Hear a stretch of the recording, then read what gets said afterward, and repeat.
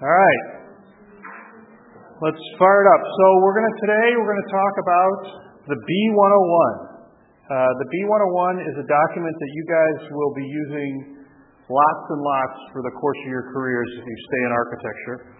If you become a lawyer like me, you see it every day.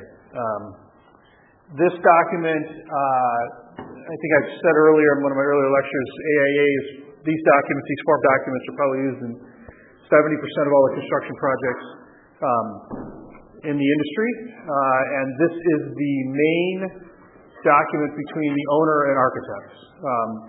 If you remember, I'm not sure if we've talked about this, so there are a series of suites of documents that the American Institute of Architects puts out. There's the A series. The A series are owner-contractor side and contractor-subcontractor. The B series is the owner-architect side.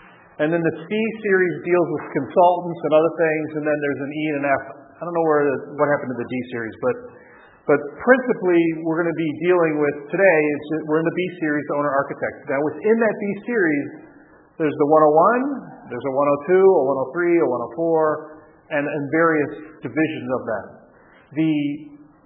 The numbers relate to the size of the project. So the 101 kind of covers everything. It covers projects anywhere from, if you're going to do a home addition, up to a project that is in the hundreds of millions. In fact, I just negotiated a B101 for a project that's going to be about a $350 million project. So it has a huge expanse, and it can do a lot of things. It's the most flexible of all the documents. There is one called the 103, and the 103 is designed for large-scale projects. So I debated on this big project whether I was going to use the 101 or the 103. I opted for the 101 because there is some specific pricing and who's responsible for cost estimating and some other elements of how the project is priced out. Not how much the architect charges, but how the project is actually costed out that is more applicable to the 103. I also have two projects right now that are using the 104. Those are smaller contained projects that don't have a large scope. So the one project I'm using for the 104 is for a high-rise in Chicago that they're doing tuck pointing and resurfacing the skin of the building. So the building's been in existence. They got to do tuck pointing, seal coating, fixing the windows. So it's a very limited and narrow scope. It's only going to be one contractor. It's not multiple trades, and there's no plumbing, there's no electrical. It's just so that's something that the 104 would use. But the B104 is for your average architect that does everything under the sun. And so what we're going to do today is I'm literally going to walk through each provision. There are a few provisions in the actual document that aren't on the slides because they're irrelevant, very minor stuff that isn't that doesn't impose a legal obligation or isn't important to how the architect interrelates with the owner or the contractor. But I'm going to walk through these, and I'm going to explain to you, and if anybody flipped through any of the slides, some of the provisions have highlights or the bold and italics. Those are when you're going back and looking for the exam, those are the areas, and I'll try to emphasize them when I'm talking about them, that might be on the exam. So you'll see something, and it is because it's the important language in the very specific provision. I'm going to go fast today because it's a long document. We will not get through this entire set of slides. The goal is, I can't remember if I get through Article 5 or Article 6. I think I get through Article 5, and then we'll finish everything up next week. And then it'll be the same kind of exercise. Where's my phone? So I can keep time. It's the same exercise we'll do when we do the 102. So without further ado, let's start in. Okay, so Article 1, and there are a few changes, and I'm going to tell this for some people because in addition to you guys teaching, a lot of people listen to these lectures when they study for the exams, and I highly recommend, because these suites of documents, came out in 2017, they're going to be around until 2027. The AIA revises its documents every 10 years. So presuming that any of you take your AREs before 2027, and actually the AIA uses them for another 18 months, so into 2028, your exams will be based on this document. So enjoy it for today and for your midterm, and then 5 years from now, or whenever you guys decide to sit for your AREs, come back, find these lectures. A lot of people listen to my lectures online because this is exactly what they test on. So there may be a few times where I'm going to talk about what was in the 2007, because there's some people that haven't taken the exam that have been practicing for a while, that used to work under the 2007s. Now they work on the 2017, so I may point out this is a difference in the document. For purposes of the exam, you don't need to worry. I'm not going to ask any questions. What was in the 07s versus the 17s? I'm just kind of doing this a little bit for my other audience that listens to. So, first, the reason why I said, first out of the box, Article 1, initial information. So they used to have, the B101 used to have a separate document that was Exhibit A. And in Exhibit A was some of the information in Article 1. And that included where the project site was, the description of the project, who the parties were, a little bit more about the owner, a little bit more about the contractor. The AIA said, well, that just doesn't make sense. Why do we have it in a separate document? Let's just put it all in here. So the initial information's all been rolled into one. So it's pretty simple. The owner's program for the project, that's a description of the project. What we're going to do is we're going to be building a 15-story condo building, and that's going to be a description of that. Project's physical characteristics you're going to describe. So these are in Article 1, Section 1.1, 1.1.2, and 1.1.3. It's just your basics about what the project is. What is it? What's its physical characteristic? And what's its budget? Real simple stuff. So this and things like this, don't worry about this is going to be exam. A lot of the stuff, if there are going to be questions about that might be exam, I'm going to try to highlight for you guys today in the class, but I still want to walk through so everybody understands how this document functions. Purpose of these types of things is just so the parties kind of know the lay of the land. I'm designing this type of building. I know what my budget is. 1.1.4, the anticipated design and construction milestone dates. So the owner wants to know, and so does the architect and ultimately the contractor, want to know how long it's going to take and what are these key milestone dates. So it's going to define, you have a design phase, you have a construction commencement, substantial completion, and any other milestone dates. So the contract says to you, owner and architect, I want you to start thinking about this right out of the box. And that's very helpful for planning. If you think about it, most people that build buildings, other than your own residential house, and even if you have a house, you want to know when you're going to move in, but most buildings are being built for a commercial purpose. And so the owner wants to know, when's my factory coming online? When am I going to be able to start leasing out units, for my strip mall? When can I start selling my condo units? So that owner is carrying a construction loan so they can pay the architect and pay the contractor. They want to know when they can start making money off the building. So these dates, how long are you going to take to design, and when are you going to give me these important points of design? When does the contractor actually start? Because I've got one type of construction loan for my architect, and I got to amp it up, and I got to get a whole lot more funds from my contractor. So these are important dates, and it's in this agreement, like most things in the agreements, the parties may know, but if you have it written down, it forces everybody to start really thinking about it and helps the architect plan, helps the owner plan. The owner intends, 1.1.5, the owner intends to follow the following procurement and delivery method. Procurement and delivery method means, how am I going to pay for it? And what is the type of, as a delivery method, is it going to be fast track versus your traditional linear design bid build? So if you think about a traditional project is, owner hires an architect, they design the project, and the drawings are completed to about 90 to 100% complete. Then they send it out to bid. Then they get the bid, they figure out who's going to be the contractor, they award the contract, then they build. Very linear, design, bid, build. Fast track, you start doing design, and you start, the architect continues to work on design, but they finish, say, the foundations and the structural steel and the early stuff. And the owner says, okay, that's finished, and give me kind of your idea for the rest of the building. I'm going to go out to bid earlier. And we're going to have, a little bit later, there'll be a lecture in the second half of the semester showing how these delivery methods are. But there's an overlap. So the project, the span, design bid build is long. If you have a fast track, design build or design can CM at risk, it's a shorter period of time. That gets the owner's project up and running. It also is cost less. Time is money. If you have a project that lasts 3 years and you can make it 16 months or 18 months, it's going to be cheaper for the owner. So that's what this concept of here is procurement and delivery method is, how am I going to be delivering it to the end? Fast track, design, bid, build, what are you going to do? 1.1.6. The owner's anticipated sustainable objective for the project. This is new in this one. but it actually has been a genesis and been building up over the course of time. Sustainable objective is the AIA recognizing that green is good. And so what they decided in previous examples of previous versions of the document, they talked about that the architect shall investigate and use sustainable methods in design and things like this. Now what they're saying is the owner, not just the architect, has the obligation to think about green design, of which many times the owner doesn't want to pay the extra cost for. Here, this contract now says under 1.1.6, I want the owner to think about it. Now, I will tell you this. I would say less than 10% of my owners keep this provision in here because they know one of two things. A, it's going to be more expensive because green building is more expensive. In the long run, green building probably is cheaper for a building if you do it properly. The operational cost for a green building should be cheaper, but the owners don't want to spend the money on the upfront construction costs. Number two, most owners don't really understand what this means, and so they're going to have to pay someone to help them figure out what is my sustainable objective. But what I try to tell my clients is, guys, it's really simple. Just say you want to be LEED. And LEED, do you guys all know what LEED is? Okay. So LEED has all these parameters.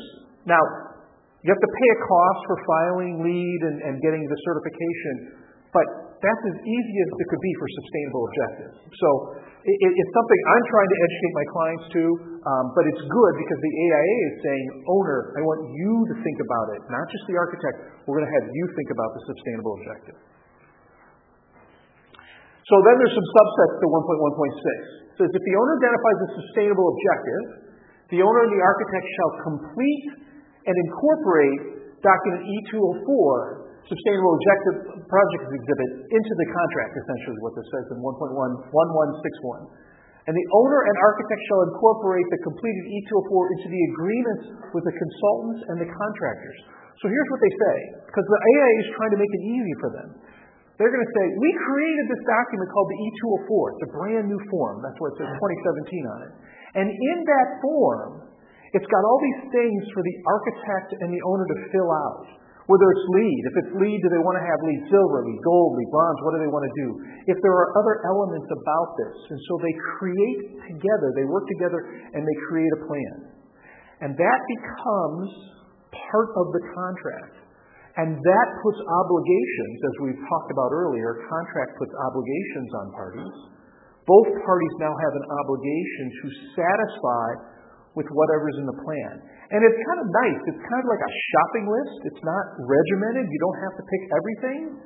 But you should, if you do opt for this, you pick some stuff and you have a sustainable objective and you have a sustainable project plan. It's now an exhibit to the contract and everybody knows the rules to the game.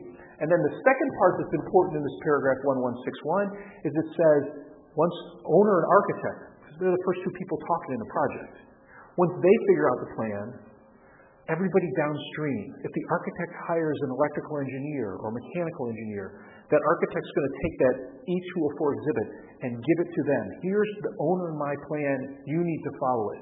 Owner's going to do the same thing. They're going to take that owner's going to take that E204 and they're going to give it to the contractor. And then, interestingly enough, there is a separate form that the owner and the contractor fill out because there's some additional obligations that the contractor has that are not related to the design, but for their purchasing, maybe where they buy the stuff from, how they buy the stuff. So the owner a good green owner may then start looking to the contractor to have specific vendors to use because they have a higher green rating. So there's some elements of that.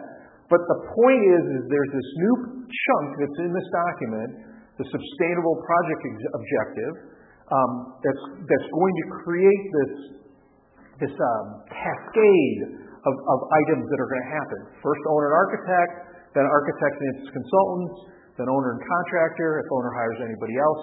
And it keeps the flow of this sustainable building from beginning to end. So that's what we're going to talk about. That's all what 116 is for. Any questions on that? Good. 117, owner identifies the following representative. Who's my main point person? So each party is going to have the main point person. That's the owner's rep. 118, the persons or entities in addition to the owner's representatives who are required to review the architect's submittals. So I have a project right now where it's a massive project, and the design, the owner retained a specialty engineer for this project to develop what we call, it's called the basis of design. It is not the plans and specs. It is a performance specification. You're going to build this type of building with these types of rooms and these types of systems. And these rooms and these systems must operate in these certain ways. There's no floor plans. There's no electricals. There's nothing. It's just this 500-page document called a basis of design that is a roadmap. We give that to the design professional that the owner's hiring, and they are going to take that big 500-page roadmap and create plans and specifications from which the building will be built. 118 here says, in addition to when the plans and specs come back from the architect, because the architect's going to draw something up, give it to the owner, do you like my layout? Do you like my volumetrics? And then it's going to get more detailed. Do you like the floor plans? Do you like how the construction? All those have to be approved as you work through a project. Owner always approves those. This one, 118, says, who else besides the owner is going to be looking at the architect's drawings? In this case, it's our specialty engineer that we hired that created the 500-page documents because they have the technology. They have the subject matter experts. So what the AIA has said, and again, this was all in the previous Exhibit A, but in 118 it says, hey, architect, not only is the owner going to be looking at your drawings, but these other people will as well. Just so, it's kind of a good check and balance on behalf of the owner. Right, and that person is hired by the owner? Or Yes. See, it would be persons or entities in addition to the owner's representative who are required to review the submittals to the owner. So the owner is going to retain someone. In our contract, it's called the owner's technical advisor. We've actually created a definition. Sometimes it's owner's consultant. Sometimes you actually identify the specific entity. McGuire Engineering or something to that effect. You may say their name. But the entity that's being referenced in 118 is the owner's person that's double-checking what the architect is doing. Okay? 119. Now, one of the things we're going to get into in Article 2 when we start talking about the divisions of who does what, there is a traditional division of labor of what the architect normally does and what the owner normally does. So the architect is going to bring an electrical engineer, they're going to bring a structural engineer, they're going to bring a mechanical engineer. They're not going to bring the geotech engineer. That's the person that goes out and figures out what the state of the soil is. The soil borings, finds out if it's silty soil or clay or rock. And that's all going to be done, and that's who the owner's responsible for. And that's traditional. And I've had owners that have come to me and say, I don't want to have anything to do with that. Have the architect hire all that. But traditionally, the owner is going to have retained the geotech. Traditionally, the owner is going to hire directly the civil engineer. Civil engineer is the entity that's going to do sewers, street layouts, the flow of the land. So if you kind of think about it, how you understand where's this division of labor of the design entities, because geotech and civil are engineers. Where's the split? Think of it this way. Owner owns the physical land. The architect's going to design a building on top of it. Anything that has to do with the physical land, the owner's traditionally going to hire that. Geotech, what's in that soil. Civil, how do I make the streets flow and the hills go and the drainage? That's the owner because they own the land.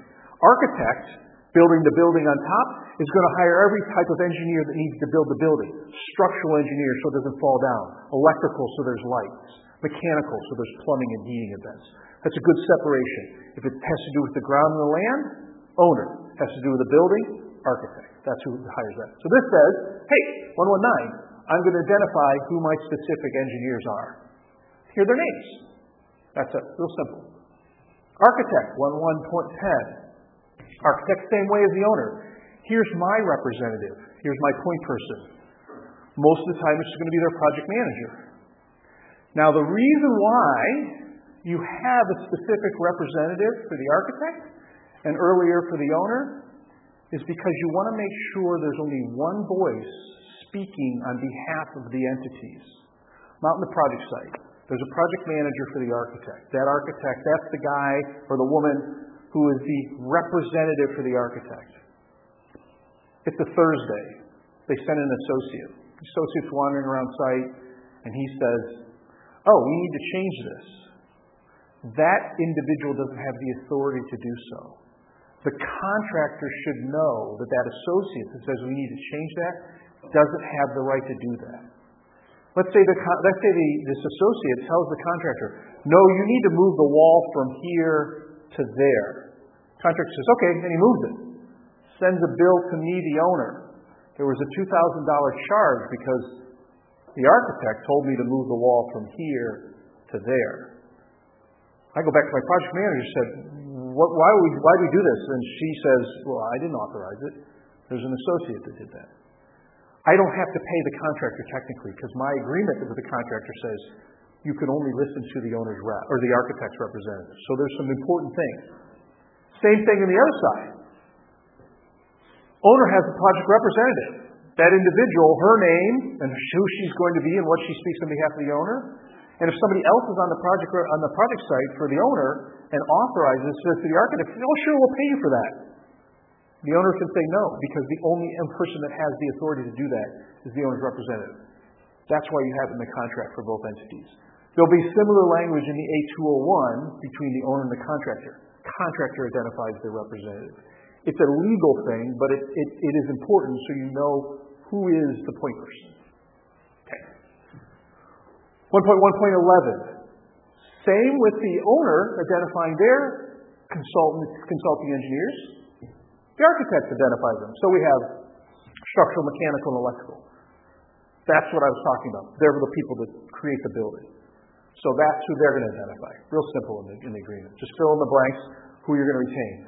Some architects will do their own work internally, in-house. Most of them, though, for bigger buildings, for division of labor and everything, they're going to hire an outside architect or outside engineer for structural, mechanical, and electrical.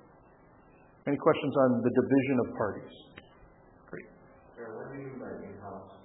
In-house, so there's going to be, like, if I work for MWorks Architect and we have a bunch of architectural designers, I may also have on my staff an electrical engineer. They don't do architecture, they just do electrical engineering. They work for me, so they are in-house. They work, that's what the term in-house means, they work inside that company. So, 11.2,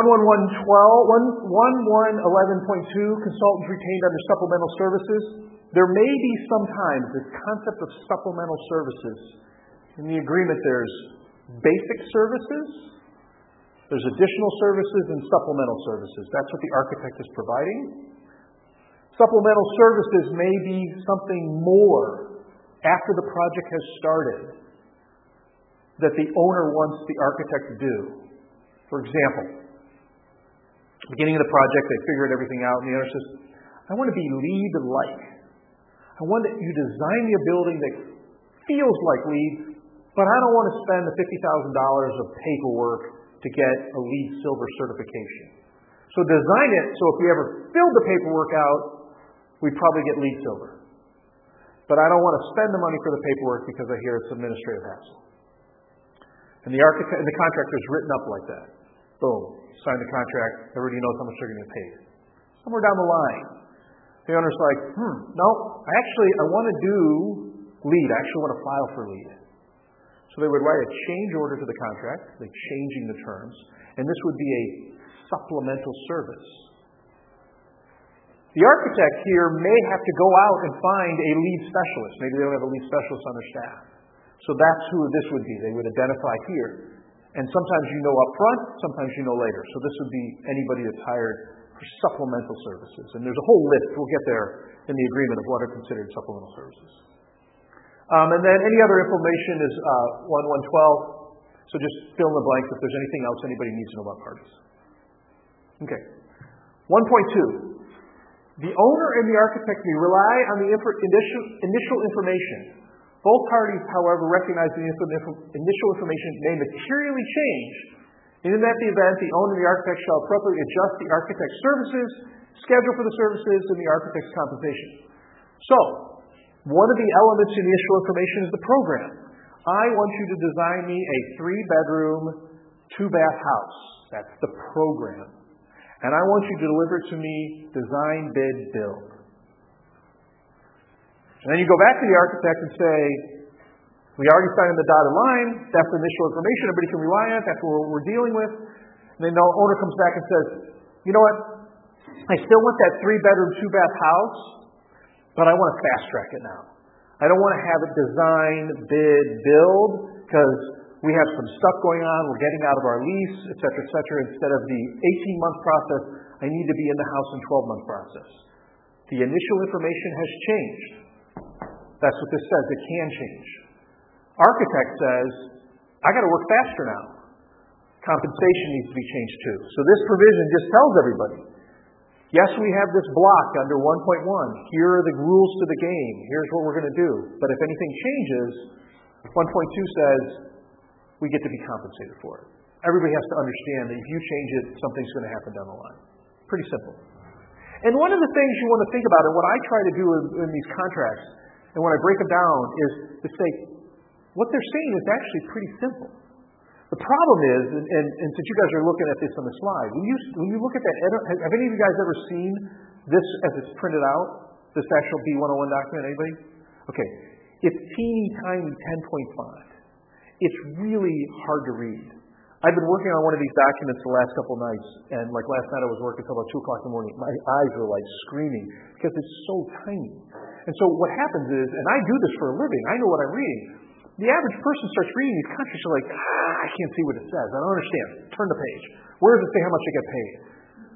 But the reality is they're all pretty simple. I mean, this provision, yes, there's a lot of words up there, but here's what it says. If something changes, I may get paid more, or the schedule may change, and we all understand that. So that's what I'm trying to do, is break these provisions down into the basics of what they mean. So, all right. 1.3.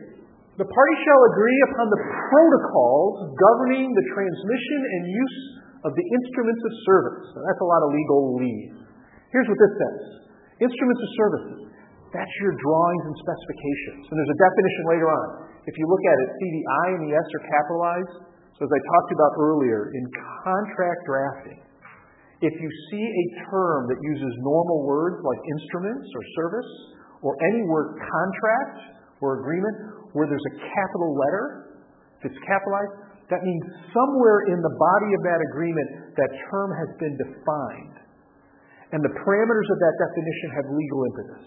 So, instruments of service, translation, plans and specifications. Could be models, pictures, everything else, but basically plans and specs. Parties shall agree upon the protocols of governing the transmission and use. How am I going to get you my drawings? Electronically? Paper? By wagon? That's what the protocols of governing the transmission. How am I going to get you my drawings and specs? That's all that says. If it's a digital form, you use this thing called the AIA B101. That form talks about the rules that parties must follow in transmitting electronic documents. One of the most important rules is it basically says, everybody agrees that sometimes when you transmit something digitally, there could be a digital screw-up. And you cannot 100% rely on that, but we're doing our best. You guys work all on electronic documents. You know how to do layering, right? You guys do layers and stuff like that? Okay. So when you're sending out something on CAD and you got all these layers, you send a big package. Honest to God, sometimes some of the layers don't come through for whatever reason. The E203 talks about protocols of what you need to do to deal with that. So all this is saying is, parties are going to understand, we're going to be transferring digitally, and here are the rules of how to transfer digitally. And something goes wrong, this is what we need to do. That's what 1.3 says. Okay? 1.31. Any use or reliance on all or portion of the building information model. Building information model is also called BIM. BIM is the process out there. That agree to work without agreement to the protocols and reliance on the information contained in here, shall be using or relying on their sole risk and without liability in the other party of the contractors and consultants. So what this says, 1.3.1 says, hey, under 1.3, we all agree what the rules are of transmitting documents. And here's what we're going to do. We're going to follow these steps. We're going to try to make sure that documents are electronically transmitted properly. 1.31 says, if you fail to follow the rules, it's your problem. If everybody decided to set a rules and one entity, the electrical engineer, decides to do something different and it goes awry, don't come calling back to me and saying that there was a problem with the documents. If they didn't follow the protocols established in the E203 document, it's at their own risk. This was not in earlier provisions because there was lots of litigation that happened when everybody decided on the protocols and then the protocols weren't followed. And so it ended up, there was lawsuits. Lawsuits said, so one party said, well, I was following the protocols, they weren't. So why should I be liable? And the courts came down pretty consistently with logic. If you didn't follow the rules, you got to carry it at your own risk. The AIA, in seeing that history of litigation, said, why don't we just stick that same provision in the document? Let's just add a provision now that says, buyer beware. That's what that says there. Lots of provisions in how this document grows every 10 years is based on problems that have occurred between the 07 and the 17 or the 97 from the 07. During that 10-year period of history, the guys at the AIA, the people the other entities that are working to create these documents, try to take what's real in the industry and fold it into the document. 1.3.1 is one of those circumstances. Okay? Any questions on that? All right. That's it for the initial information and how the parties are going to, who they are, how they're going to pay for it, what the project is, and how they're going to talk. That's what initial information is in Article 1. Article 2, architect's responsibility. So we're going to have a section, Article 2, on architect's responsibilities. Yeah, go ahead. No, go ahead. Kind of a little off, I'm just curious how for the test. It's multiple choice. The test is all multiple choice. There's going to be nothing on the test in Article 1. Just so you know. So like I said, I'll try to point out when there's some things that are important, but I have no questions on Article 1 in the exam. I just want you to understand how these documents work. Because you will be using these documents soon. You know, you're going to get out, you're going to start working. You may not be seeing contracts, but you're going to be, what's going to happen is you're going to be working for a firm, and they're going to, and your boss is going to say, get those documents to the mechanical engineer.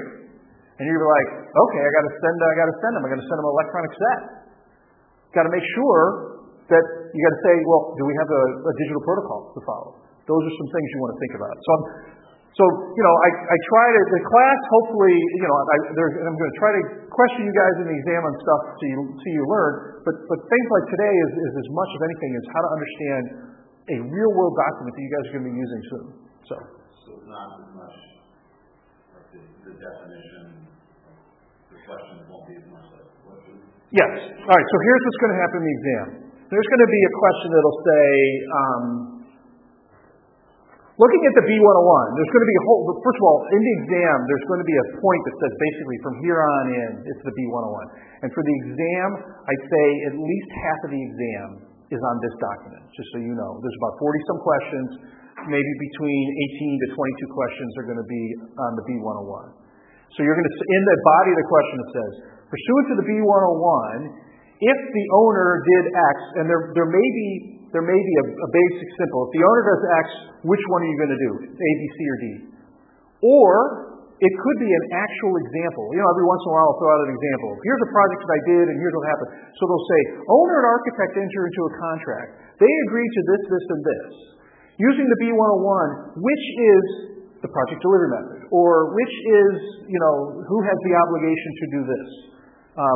You know, so that's going to be, there's, you know, the architect has designs, and the owner has paid for the architect to do the services. Who owns the copyright? That type of stuff will be in that. So, and then there'll be an ABC.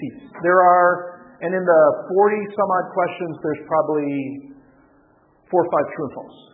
The rest of them are just A, B, C, D. Does that help? Yeah. Okay. All right. Article 2, architect's responsibility. So now we're going to talk about what the architect has the obligations, and then we'll talk about the owner's obligations. First, the architect shall provide professional services as set forth in this agreement. Real simple. I'm an architect. This whole document tells you, owner, what I'm going to do. Shall provide. The term shall is really important in contracts. It means you must do it. It's not a may. There's sometimes you're going to see may in a document. It's shall. Professional services. They are a profession. They're licensed. They're going to provide these professional services. Architect then represents it's properly licensed. I got my little license I'm holding out, and I'm in a licensed standing state. In the jurisdiction where the project is located to provide the services required by the agreement. You have to make sure they're licensed where you're going to be building so they can actually be permitted and everything else. That's all it says. I'm licensed, I'm going to be professional, and I'm licensed where the project's going to go forward. 2.2. This is the standard of care language. This is going to be one of the most important provisions that you guys have to deal with for the rest of your career. Standard of care is what architects are contractually and legally obligated to perform to. We've talked a little bit about it before, but I'll talk about it the whole semester, but we could never write a contract that says the architect's going to do this type of detail and this type of drawing and this type of plan and this type of section, because the contract would be massive. I mean, right now the contract I'm working on is 485 pages, but it's for a $700 million project. But you have to figure out how do we encapsulate what the architect does every day for a living without writing every single thing they do out for a living. And they came up with this concept called standard of care. The architect shall perform its services consistent with the professional skill and care ordinarily provided by architects practicing in the same or similar locality under the same or similar circumstances. The architect shall perform its services as expeditiously and consistent with such professional service and care, skill and care, and in the orderly progress of the project. So there's a couple things I want to unpack in this so you guys understand this, how they look at whether you have performed in the standard of care. And if there's a lawsuit and the building has fallen down or something's gone wrong or there's a budget bust or whatever else, the other side who's injured is going to look at this provision. Consistent with professional skill and care, not just the average Joe's skill and care. So you are going to be held to a standard of a bunch of other architects. Or if you're an engineer, because this same language you'll find in an engineer's agreement. Mechanical engineer is going to be held to the same standard of other mechanical engineers. Not architects, not civil engineers, the same standard as similar mechanical engineers. Next, ordinarily provided by architects practicing in the same or similar locality. Ordinary. You're not the best architect, it's not the highest. So you're going to be with everybody else that's just the average architect. So while it's professional, so you've raised yourself up against the person walking on the street because you're professional, it's what every other ordinary professional architect is doing at that time.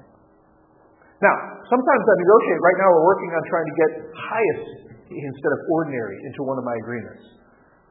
The architect will give that, but I have to pay more because they're carrying more risk. But that's important. Next.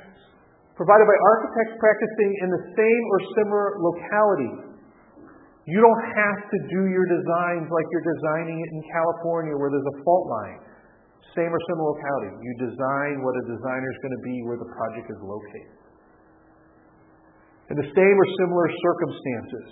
Now this is kind of broader, this point here, the similar circumstances. That's a house versus a restaurant versus an office building versus a hospital. So it will be the type of project. That's one element that falls under circumstances. The other element that falls under the circumstances is it going to be a fast track? Is it going to be design, bid, build? What are the pressures and parameters that you're under? So this is your legal obligation. There's a lot of gray of what that means, but there's also an industry understanding of what it means. And you need to perform to that standard of care. And this will be running through, and it's a contractual obligation you have throughout your contract and what you're performing. So any questions on that concept and the different elements of what's in the standard of care? Okay, great. 2.3. The architect shall identify representative and authorize to act on behalf of the architect with respect to the project. So this is a repeat. They have this authorization in 1.1, who the person is, the point person, and this is, again, they're going to identify who the specific representative, and they're authorized to act on behalf. 2.4. Except with the owner's knowledge and consent, the architect shall not engage in any activity or accept any employment, interest, or contribution that would reasonably appear to compromise the architect's professional judgment. It's kind of a weird provision because it really has nothing to do with what you're doing. It's not about how we're going to design. It's not about your standard of care.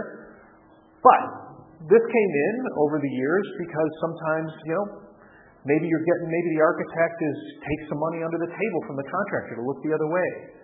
Maybe there's other issues that are going on. So what this basically is this creates, without saying it creates what we would call a fiduciary responsibility. You have an obligation, fiduciary, which is financial, but you also have an obligation to the owner. And you cannot compromise your professional judgment. Even in this instance here, one could argue that the architect, if there's something like a directive of the owner to look away at that code violation, the architect really can't do that here because you cannot compromise your professional judgment. So this is this kind of, again, there's a fiduciary relationship, there's a moral turpitude clause. This is, you have to be a good person and you owe a duty of loyalty to the project. So, now, there's this one part here that's except for the owner's knowledge and consent. What you sometimes find is if the owner gives the architect a directive maybe to go off book and do something a little different that you hopefully doesn't compromise your professional judgment. But there are times when if the owner tells the architect it's okay on that price point or it's okay on this, the architect can maybe deviate a little bit because the owner now, based on this, the exculpatory clause in the beginning of it, the owner now owns the problem as opposed to the architect. But basically what you want to do under 2.4 is you want to be consistent with who you are, how you're supposed to practice, the standard of care, and to the project and the owner. Does that mean that you can take on like a bigger project at that same time, or accept any employment? So it depends on what the relationship and what you've communicated. So a lot of times what I put in my agreement is I'm going to have language in there that says the architect shall identify for us the project team. And attached are the key project members. Architects shall not rotate or have the key project members leave and go on another project without the express written consent from the owner, of which approval will not be unreasonably withheld, or something to that effect. Basically saying, don't steal the A-team. Because the owner comes in and interviews and gets this great architectural firm and this great design team and really happy with it. And then and I'm paying a commission of $100,000 to your design team for the services. The next client comes down the road and says to the boss, I want 3 people from that A-team and I'm going to double their payment. Well, of course the owner, the architect, the principal of the firm is going to want the more money, so he or she will try to pull those people off the project. This is trying to stop that. Now, again, I'll add language in that emphasizes that and makes it even more clear. You are not allowed to do that unless you architects are not allowed to divide up the A-team unless you come to me first. But that's what this is trying to do. So, in answer to your question, yeah, this could be enough to say you're not allowed to take another project. Now, you got to remember also, most architects are going to be working on multiple projects at multiple times. You're rarely going to have a full-time architect on a full-time project. Because of the cost involved. So it's not to say that if I hire you for a commission and a $100,000 commission, that you can't have 6 of those running at the same time. You just have to show that you're managing and you have this kind of duty or loyalty to the project and the parties.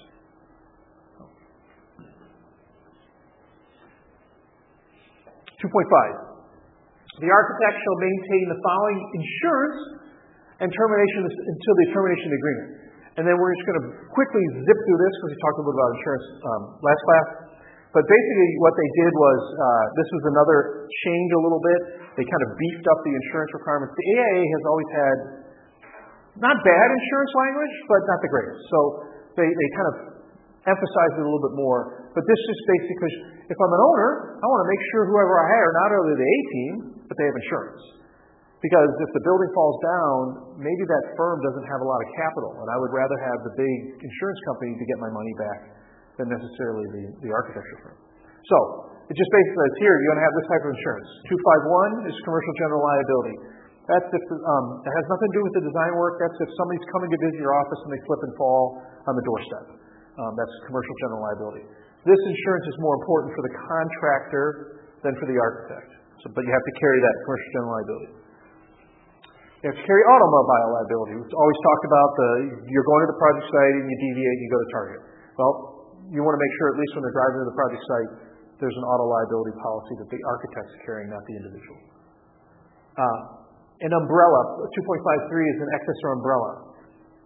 Sometimes the value of the project requires more insurance than what the architect would traditionally carry. Pretty common nowadays, the architect's going to carry, for an auto liability, $1 million policy, the commercial general liability, $1 million policy. The owner may say, I want $5 million for each.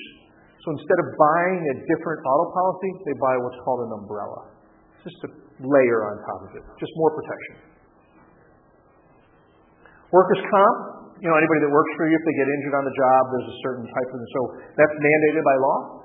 That's why there's a statutory limits. Any business that has employees must have workers' comp. Employer's liability, this is if you get sick or injured or sick during the job, if there's disease or some other issues. That's another thing you have to have in Illinois. So it's pretty common.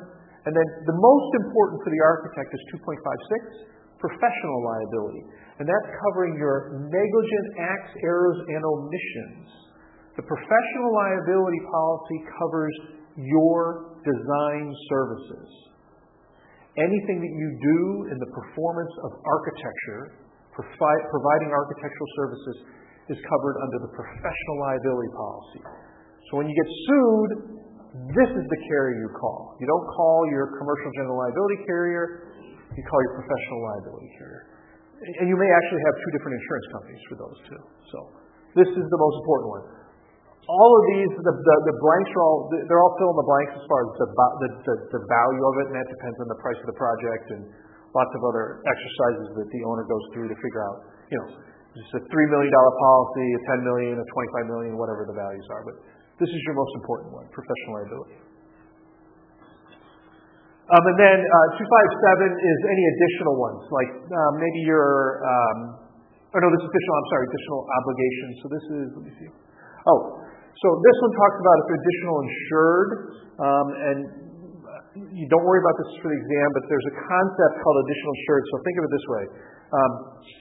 You have auto liability policy as the architect. I've hired you as the architect. I'm the owner. There's a bad car accident. Someone's killed. Plaintiff's attorney sues the architect because they had one of the individuals was driving. Plaintiff attorney is also going to sue me, the owner, because that architect would not have been driving to my project site had it not been for my project.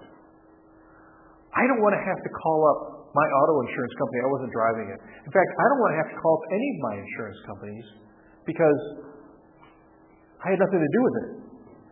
That doesn't mean, because we live in America, that I'm not going to get sued as an owner.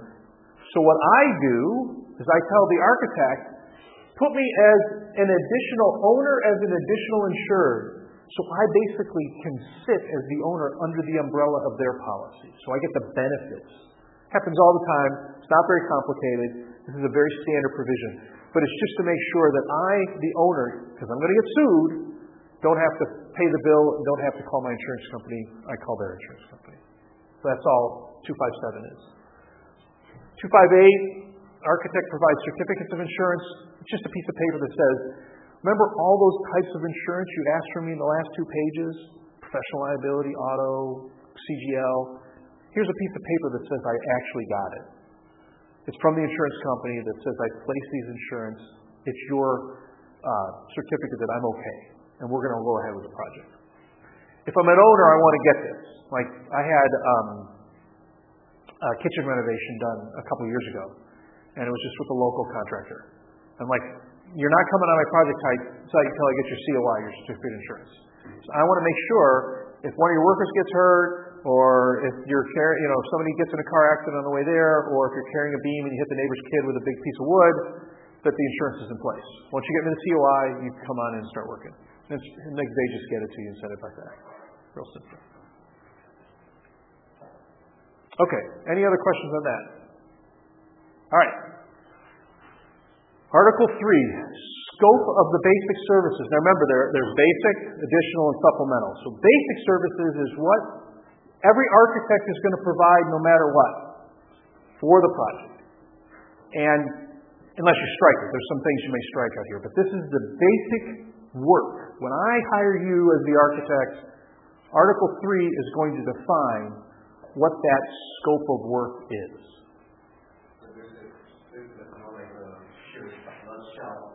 This is what? I'm sorry? Yeah. Yep. Okay, first. 3.1. The architect's basic services consist of those described in this Article 3. Real simple. If it's in Article 3, I got to give it to you.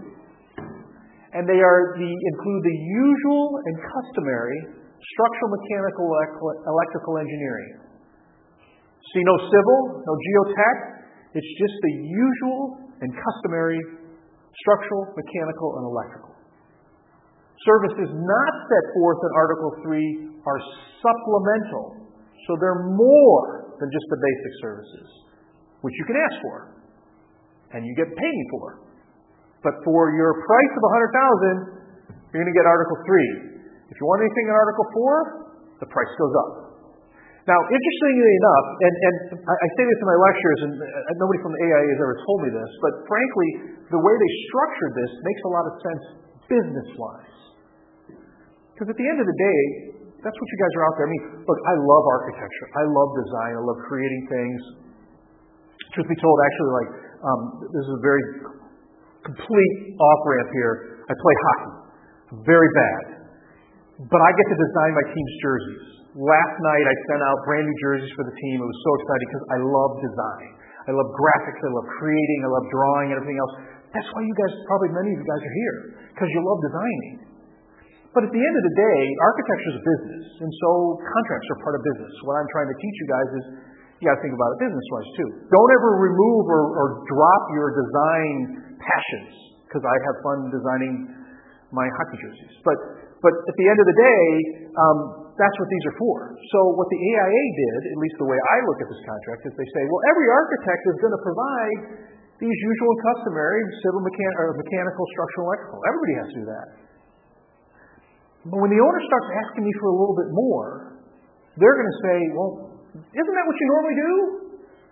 If it's not in the contract, then maybe the owner says, well, I thought you were going to give that to me, and it's in the $100,000. What the AIA said is, no, we're going to create Article 4, and we'll get there in a minute. Article 4 has all the other stuff, and there's this long list. It's really cool, and there's like, check the box. And every time you check the box, the architect can say, more money, more money, more money. And that's okay, because it's a business. So by structuring the contract to split between what I normally am going to give you and what more, you're also telegraphing to the owner, it's okay for me to charge you more, and don't expect me to give it to you free. Creates an understanding of the business relationship right away, and it creates a way for you guys to generate income. I think it's really nice. It's a really nice structure for it, because it's not in your face, it's subtle, but that's the purpose. One of the purposes, I think. Okay. 3.1. 3.101, I'm sorry. The architect shall manage the architectural services, research applicable design criteria, attend meetings, communicate with members of the project team, report on progress to the owners. This is what I'm just going to do. I'm going to make sure that I'm doing the project right, I'm talking to everybody, I'm going to the meetings, and I keep the owner informed. Pretty simple stuff. Common. But an obligation, because it says what's in Article 3 is what your basic services that you must perform. So you got to go to meetings. You got to keep the owner informed. But it's pretty simple. 3.1.2. The architect shall coordinate its services with those services provided by the owner and the owner's consultants. The architect shall be entitled to rely on and shall not be responsible for the accuracy, completeness, and the timeliness of the services and information furnished by the owner and his consultants. The architect shall provide prompt notice if the architect becomes aware of any error, omission, or inconsistency with such services. So what does it say? Sometimes the owner's going to hire another designer. Maybe that geotech. Maybe that civil engineer. Or maybe it's a hotel, and you've been hired to design the hotel, and the owner wants a really cool up front of the house restaurant with an amazing kitchen, wood-burning fireplace and everything else, and they know a specialty kitchen designer. So the owner's going to hire that specialty kitchen designer to come in and design this really cool space that the architect, when they're doing the plans for the hotel, basically leaves a big box in their plans. It's just a big square and it says kitchen here, because they're not designing it. Owner's got a owner's consultant, the specialty kitchen designer in my example. What this provision says is the architect has to coordinate its work with the owner's consultant. So what's going to say is when I'm doing my drawings, or when you guys are doing the drawings of the hotel, you draw that box, that's where the kitchen's going to go, but you also have to say, here's where the plumbing is going to be coming into this box, where the kitchen's going to go. Here's where the electrical is going to come in. Here's where the ventilation. The owner's consultant's actually also going to have to talk to the architect. I need the electrical to go here. I need the ventilation to go there. So there has to be this communication and coordination between the prime architect, you, and the specialty kitchen designer. That's what this says. You have to communicate. You must coordinate, the architect must coordinate its services with the owner and the owner's consultant. It also is not responsible. The architect, though, says, hey, I'll work with them, I'll coordinate them, but if they have an error in what goes inside that box, in my example, not my problem. I'm not designing it. I'm not responsible for the accuracy and completeness. So if when they start to build out the kitchen and something's missing, not my job. Unless, because you got to remember, when these documents are put together, the architect writes the first draft. The AIA writes the first draft of these contracts every 10 years. And then they give it to contractors and owners and subconsultants and lawyers. And the owner says, the entity that's representing the owner says, wait. I get it. If I hire that kitchen designer, you're not responsible for their designs. But what if you see something wrong with their drawings? Can you just say, hear no evil, see no evil, say no evil? No. Let's stick another provision in here that says that the owner shall provide, the architect shall provide proper notice to the owner if the architect becomes aware of any error or omission. So if the architect, when they get the drawings in from the specialty kitchen designer, and they go to stick those drawings on their plans, they create another layer in their CAD drawings, and they plop that kitchen into that box. The architect becomes aware of problems with the kitchen designer's designs. The architect needs to tell the owner here. So the architect can say, not my problem, but I can't take a blind eye to it, so I got to make sure. And that's, again, that duty of loyalty to the whole project. So let's coordinate, work together. I'm not responsible for your designs, but if I see something wrong, I got to tell the owner. That's just the way it's going to work. It's going to be similar language in the kitchen designer's agreement. It's going to say, hey, I'm not responsible for the whole hotel. I'm just responsible for my kitchen design. But when I go to plug my stuff in, if I see your architect hasn't done his job, owner, I'm going to tell you that your architect needs to fix those things. So it's reciprocal. Any questions on this? Great. 3.1.3.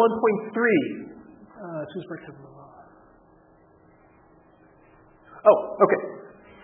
So 3.1.3 is a provision that talks about scheduling. Talks about here, shall include the anticipated dates for the commencement of the construction for substantial completion, and then it talks about approval by the owner. So think of it this way, where 3.1.3 is. I come to you as the owner, and I hire you to build me a toy factory. I got to start selling my toys in August, maybe September, to make my numbers for Christmas season. I got to hit it. So when I hire you 18 months before, I come to you and I tell you that. We want to go online August 1st because there's a ramp up. I got to train my employees. There may be some screw-ups in the machine lines. I got to have at least a month before September hits before I got to start going out on TV with my new Blinko doll or whatever it's called. You, architect, are going to design this facility for me. Can we make it in this time frame? And tell me the date. And I want to know when's going to be the commencement of construction. When? Because I got to go out and hire contractors sometime. You create a schedule for me. And your schedule tells me when you're going to design, when the construction starts, and substantial completion. Another one of these capitalized terms, a defined term. we'll talk about it more on the contractor side, but what substantial completion means here is that the project is fit for its intended use and purposes. That's what substantial completion means. Remember that. I don't remember if it's going to be a question on substantial completion on the B101. I think it's on the A201, so maybe second part. But that concept, substantial completion, is going to be important, for the rest of your life in construction and architecture. So, for my toy factory, substantial completion means it's up and running and creating toys. Maybe not at full throttle, maybe not perfect, but it's up and running and creating toys. Office building, I can start leasing out the spaces. A residential house, I can move into the house. It's fit for its intended use and purposes.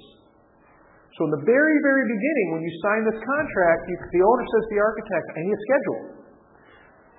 How long does it take you for design? When's the contractor going to start?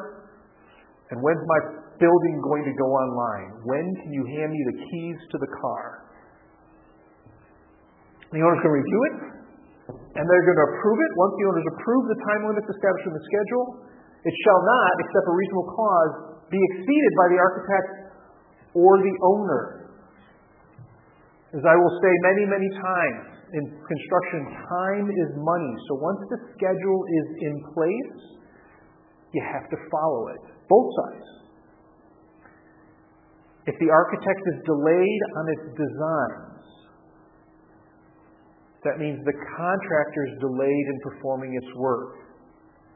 That means the guys that were showing up with the backhoes to dig a hole, who were paid starting, say, February 1st, but they can't start till March 1st, the owner has to pay those guys. That's a delay and that's a cost. Time is money. If that month delay is due to the architect's fault, the owner can sue the architect and say, I just had to write a check to a bunch of excavators for $40,000 because they sat there for a month with their backhoe. Because it says they cannot deviate or exceed the schedule times. So schedules are really, really important in construction. Owner has the same obligation. Let's say it's a similar scenario. It's a month late for the drawings and the design, and the owner has to write a check to those excavators and comes to the architect and says, I need the $40,000 I just wrote because these excavators were sitting around for a month because your designs were supposed to be done February 1st and I didn't get them until March 1st. And the architect looks back to the owner and says, remember back last September when you were supposed to give me these approvals and it was on the schedule? It says owner's approvals and you didn't give them to me in September, you gave them to me in October? You delayed the project by a month, not me. Yes, my drawings didn't come till March, but your approvals were a month late, so I was stalled out. Don't come to me for the $40,000 because you also have to abide by my schedule. That's where I'm hired all the time, is who's responsible for schedule delays. Probably one of the biggest areas of construction litigation is delays, schedule delays and costs. So this just says, I'm going to create a schedule for you. Once it's approved, we all got to follow it, and everybody's responsible. Okay? 314. The architect shall not be responsible for an owner's directive or substitution or for the owner's acceptance of non-conforming work made or given without the architect's written approval. How does that come about? Well, once the project's under construction, the architect's going to go out there and they're going to look and they're going to tell that the contractor's following the plans and specs. You're drawing it, you're building it the way I drew it. And the architect comes out and sees that something has been changed. It's not in accordance with the drawings. And they come to the contractor and they say, this isn't the way I drew it. The contractor says, yeah, but I was talking to the owner's rep and they said it was okay. 6 months later, the wall falls down. Architect's not responsible for that because the owner directed the contractor to do that. This is a very good provision for architects. If the architect didn't approve it and the owner gave a directive to someone else, architect says, not my problem. Now, realistically, if you see an issue as the architect and you think there could be a problem, a structural problem from this directive and everything, if I was you, I would make sure that you tell the owner, I wouldn't necessarily say I've done an analysis and I think the building's going to fall down, but what I would say is you have given a directive that we do not agree with. And you can leave it at that. So you protect yourself even more. But the provision is pretty good for you. If the owner decides to do something that you don't agree with, not your problem. 315. The architect contract, government authorities required to approve the construction documents. Architect shall respond to applicable design requirements. Okay, so basically 315 is about once you have your drawings done, you got to submit them for permitting. Everybody knows that. Sometimes the building inspector comes back and says, well, you got to change this, you got to tweak this. And the architect has to change those. That's all this is saying. If a governmental authority tells me I have to change something, I got to follow what they tell me. This is, again, one of those things that probably came out of litigation probably 50 years ago, 100 years ago, who knows. Because it's pretty logical. If you submit drawings for permit and the government says it needs to be different, pretty logical that you got to fix it. But maybe there was a lawsuit where the architect said, well, I didn't quite understand what the government said, or I didn't agree with them, so I didn't necessarily breach my contract. Well, now the AIA says, yes, you did, because you got to follow what the government says. And the owner wants you to do that too. Any questions on that? All right. 3.16.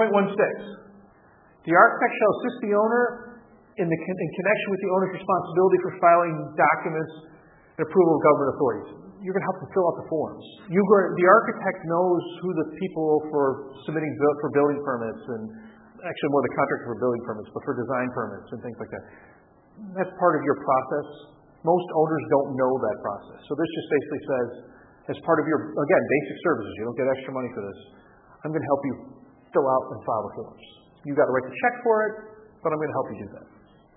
This could also be if, like, for lead, although lead is actually, I think, a supplemental service where you get additional payment, but if it's your traditional governmental permits, you're going to help them out as the architect.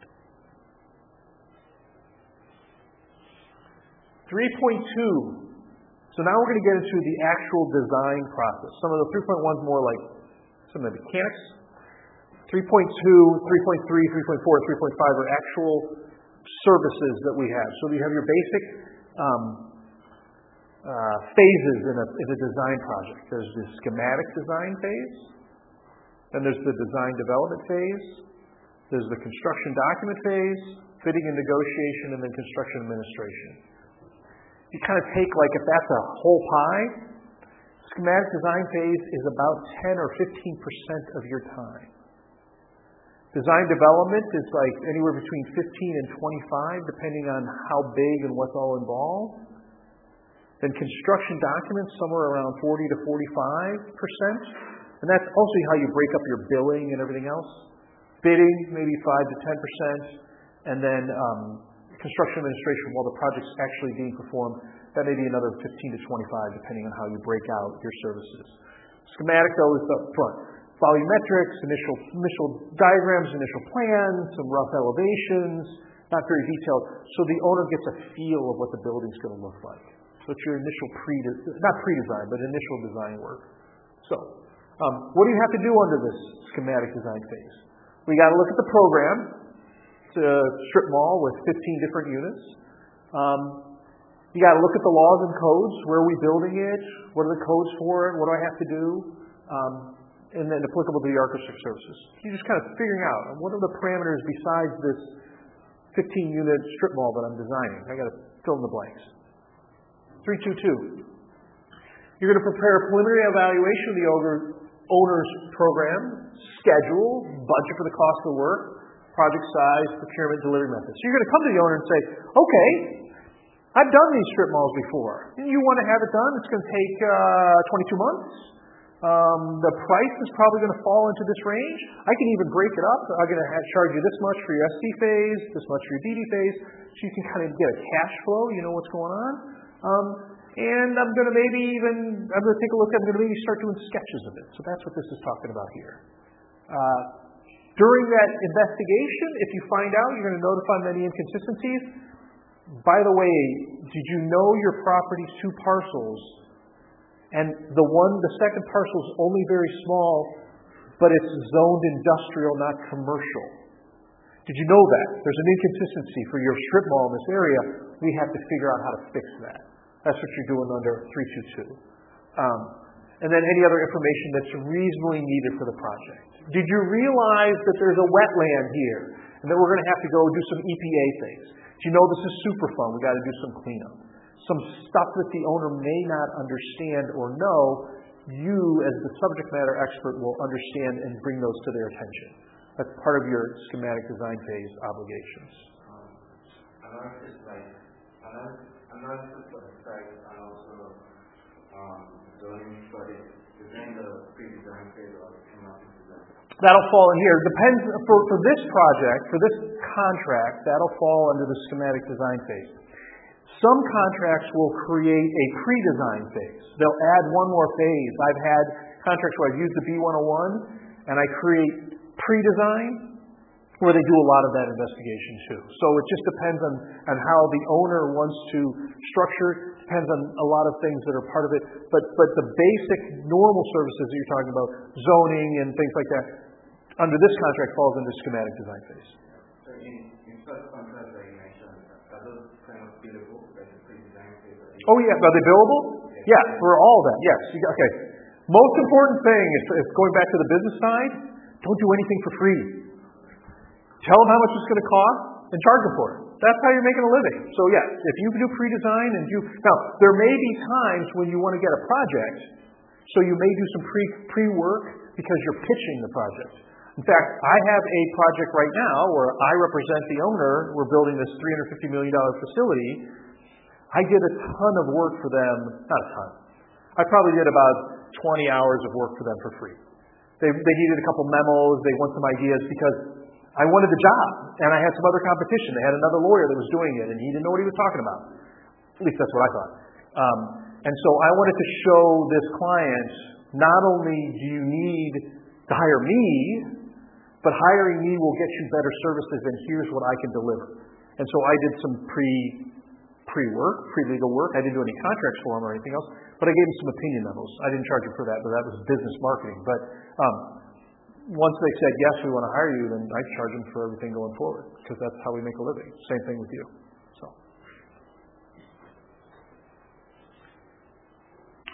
owners will always ask you for free stuff, though. Just remember that. It always happens. I still get it. In fact, this same client asked me for free stuff 2 weeks ago, and I'm like, no. But that's fine. Okay. 323. The architect shall present its preliminary evaluation to the owner, and they will reach an understanding regarding the requirements of the project. So, here's what I've done. Here's my investigation. Here's some ideas. That 15-unit strip mall. Here's some additional stuff. This is what I think. Is this what you want, owner? Well, no, I wanted a little bit this, a little bit. You got to come to an understanding of what the program and the project is. You kind of feel out time. So that's what 323. 324. Based on the project requirements agreed, because after 323, you actually have to come to some kind of agreement. Based on that agreement, the architect shall prepare and present for approval a preliminary design.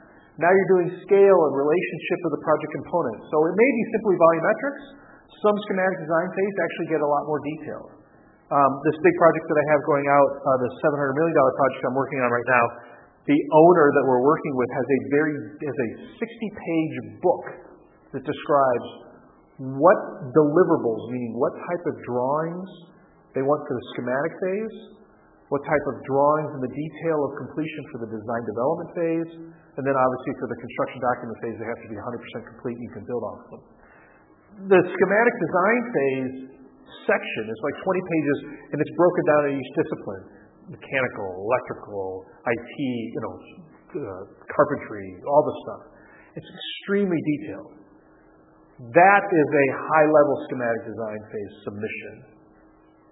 If somebody's doing an addition for your house, the architect's going to do some sketches. They're going to say, okay, here's where your kitchen, here's your refrigerator's going to go, here's where your dishwasher's going to go, here's where the plugs are going to go, and it's just going to be a picture. So what this preliminary design means is very flexible depending on what the project is and what the owner's requirements are. That's why it's not detailed in here. This is what 323 says. We're going to come to an understanding, and then with that understanding, the architect's going to deliver that set of preliminary designs. Question? guessing it's different, like a competition, like if you're competing for a project, is it like a completely different? So, interesting, that's a great question. The question is this going to be different if you're competing for a project? Yes and no. What's going to happen? So I do a lot of RFPs, requests for proposals. And that's effectively going out, that's the bidding portion of it, and I do it for the design side, and I do it for the contractor side. And if it's for the architect, to get an architect. So when we did Navy Pier, I did the RFP for Navy Pier. That started with, I think there were 54 different firms that submitted initial designs. Then we narrowed it down to a dozen, then we narrowed it down to 5. At each level, the detail of information that we required from the designers got more and more. So the 54 people were like, here's who our team is, and here's some cool sketches, and here's some big ideas, and here's our background. And so it was a winnowing, much less on the design and more about who those entities were. Do they have the horses to do it? Are they financially wherewithal? Do we even like that? We didn't want a Foster's Associates there. We didn't want some mechanical thing in Navy Pier. So we needed the right design firm. But yes, as we got further down the line, the next phases of the RFP had a much more detailed level of information that was very much approaching schematic design level. Now, after we retained James Porter Field Architects, a lot of his stuff that they won the design with, we just tossed it out the window because we're like this piece and this piece and this piece, that one's out. This piece we want to expand, but it was enough for them to win the bid. And then we went through a new schematic design phase, but a lot of stuff was already done. So.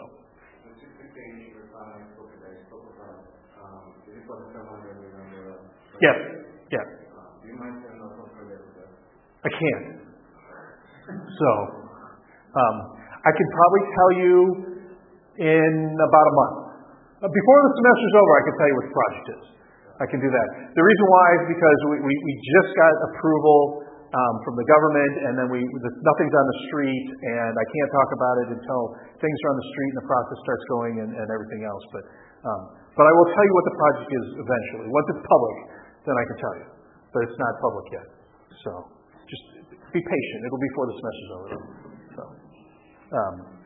I can tell you the $350 million one, because that's actually kind of exciting. It's going to be up in Pleasant Prairie, Wisconsin, and it's the new gummy bears factory. So I represent Haribo, the company that makes gummy bears.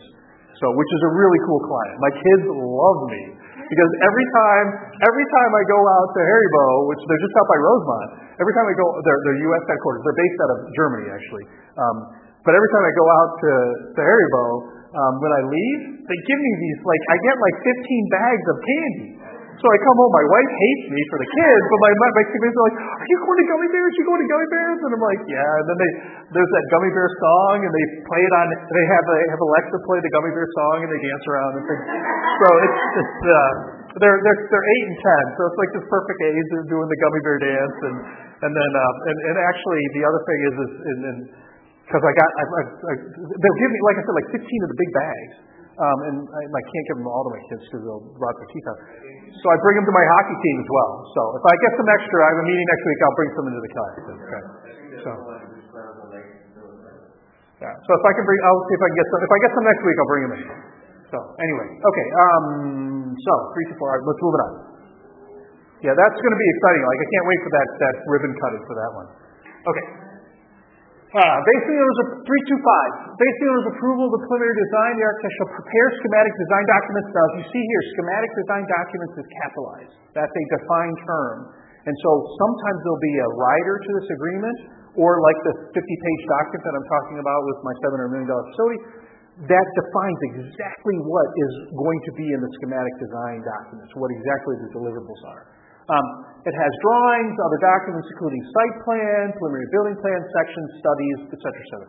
So this is just the definition of what basic services are of schematic design documents. That's what this 325 says. Okay? Sometimes, again, the deliverables may be more, but at least you're going to be delivering this much information.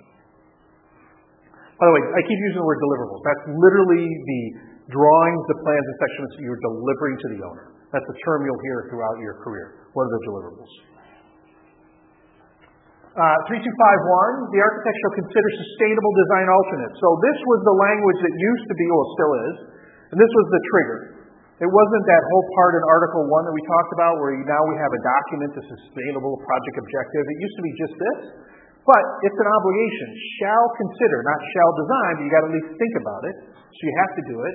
And then the owner may obtain more advanced sustainable design services as a supplemental service. So think about it, remember, basic services, electrical, mechanical, structural.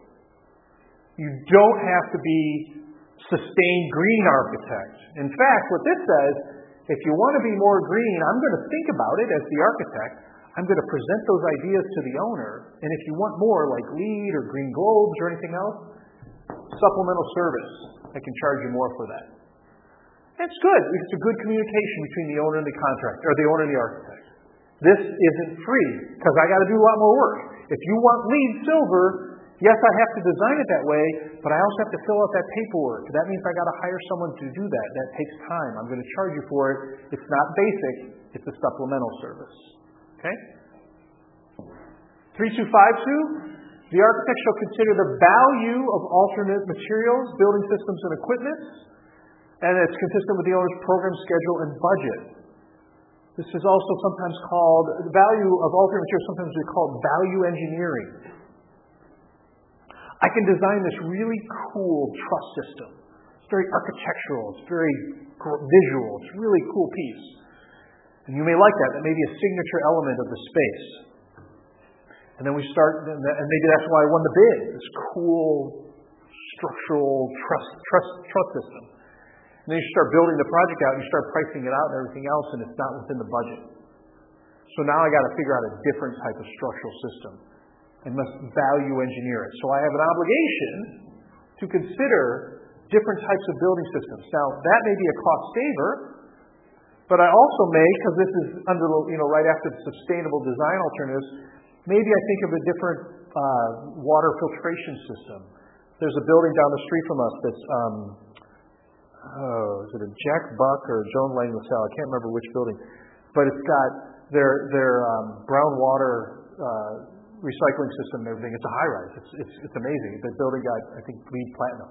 All the stuff that they use for the potable water and non-potable water and everything else, and the heat and the way that the building is done. It's because they thought of alternate design systems.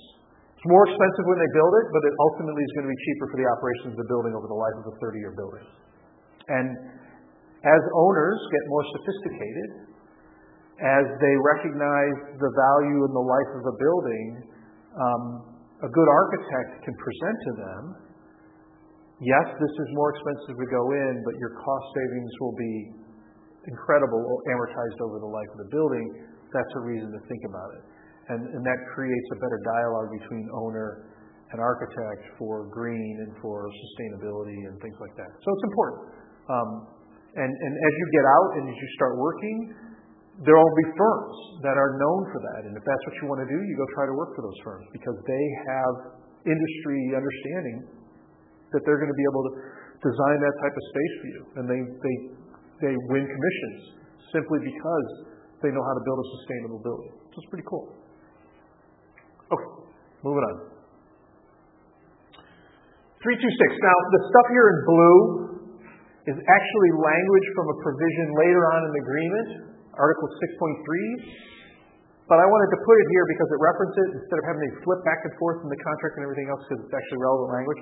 So what's in blue is from 6.3. But it says, the architect shall submit to the owner an estimate of the cost of the work prepared in accordance with 6.3. So 6.3 defines the cost of the work. Cost of the work is very important. So there's a couple of provisions in these contracts that standard of care, very, very important to you. Substantial completion. That's a provision that is interchangeable with the the architect agreement and the contractor agreement. Same language. Cost of the work is the same thing. You're going to find this definition, cost of the work, is going to be almost word for word in the owner-contractor agreement. Because what it is, the cost of the owner to construct all the elements of the project designed or specified by the architect and shall include the contractor's general conditions, costs, and overhead profits. It's the physical cost of materials and labor to build the box. That's the cost of the work.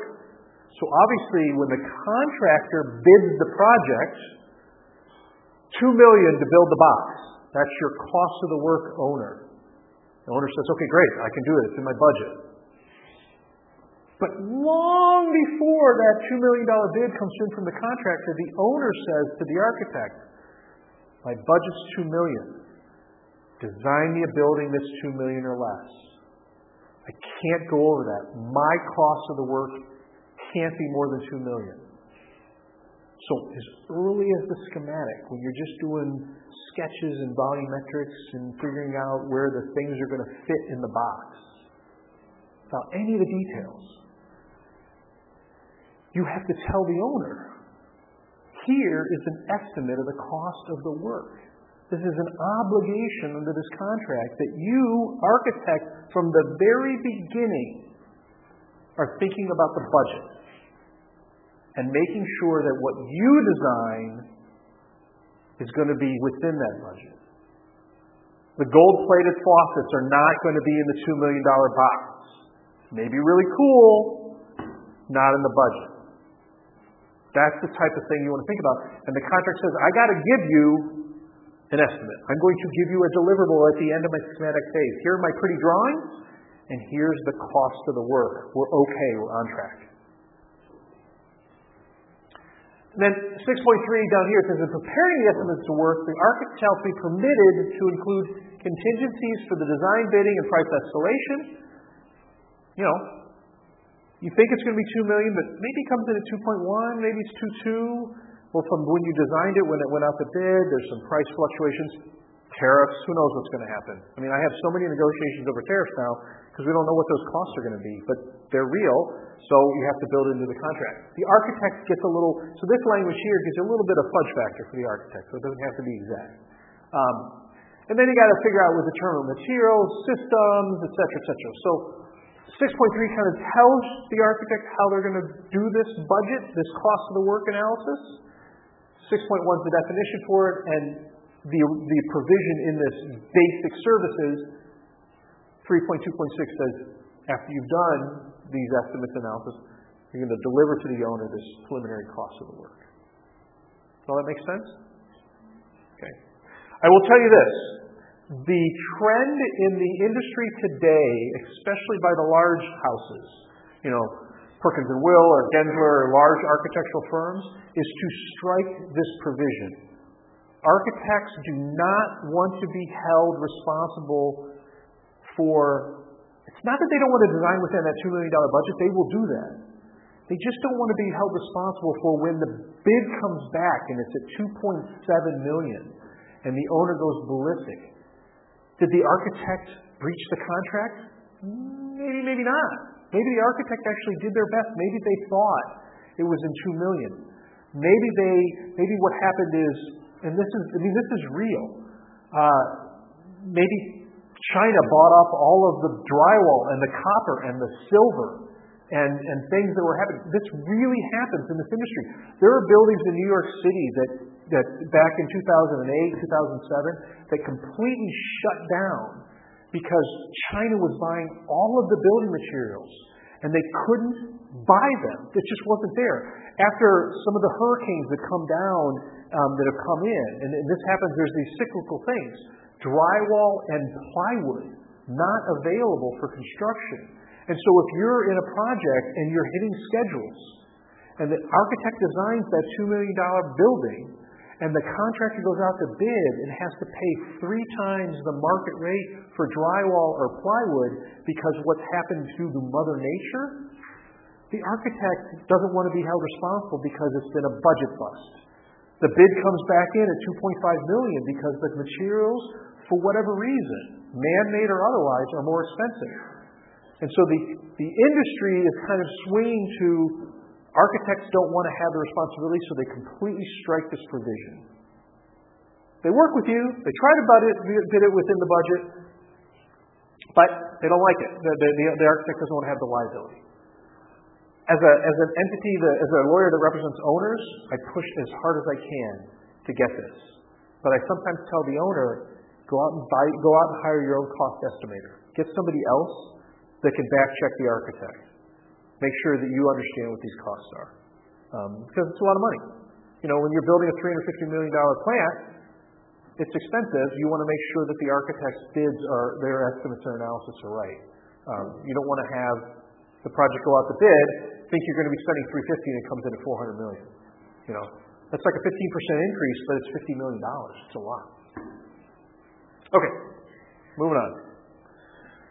327. The architect shall submit a schematic design document to the owner and request the owner's approval. So at the end of all this stuff, here's your budget, here's your cost of work, and here are my designs. I need your approval.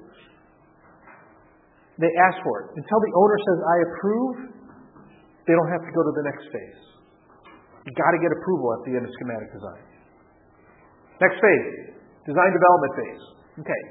Based on the owner's approval, so not before the approval, you're going to go into the preliminary design development. And this has, again, like the schematic under 321, here on 331, is a definition of what is considered the schematic design. So it's a little more detailed. You got elevations, typical construction details, diagrammatic layouts. So it's more than schematic. It's more fulsome. So the owner can start to see the guts of the building. They can really see what they're going to get. But this section runs the same way schematic. You're going to update the cost of the work. The one you did for schematic, now you have the prices, you're going to update that cost of the work.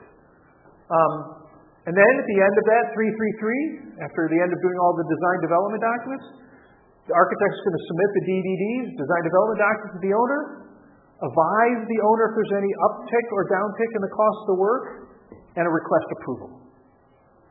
Do my schematic, here's your stuff, approve, move forward. Do my design development, submit the drawings, request approval, move forward. Next phase, construction document phase.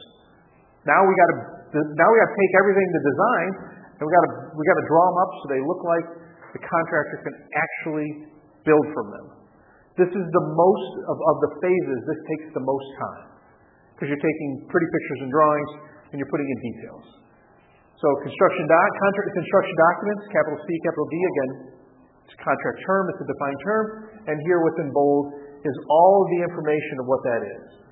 Setting forth the detailed quality levels, the performance criteria, the materials and systems, etc., etc. How you build this. From this is what the project's going to be bid. From this, the contractor is going to be using it to actually build the facility. They're going to give it to their electricians, their plumbers, their HVAC system subcontractors, create shop drawings and build. Okay?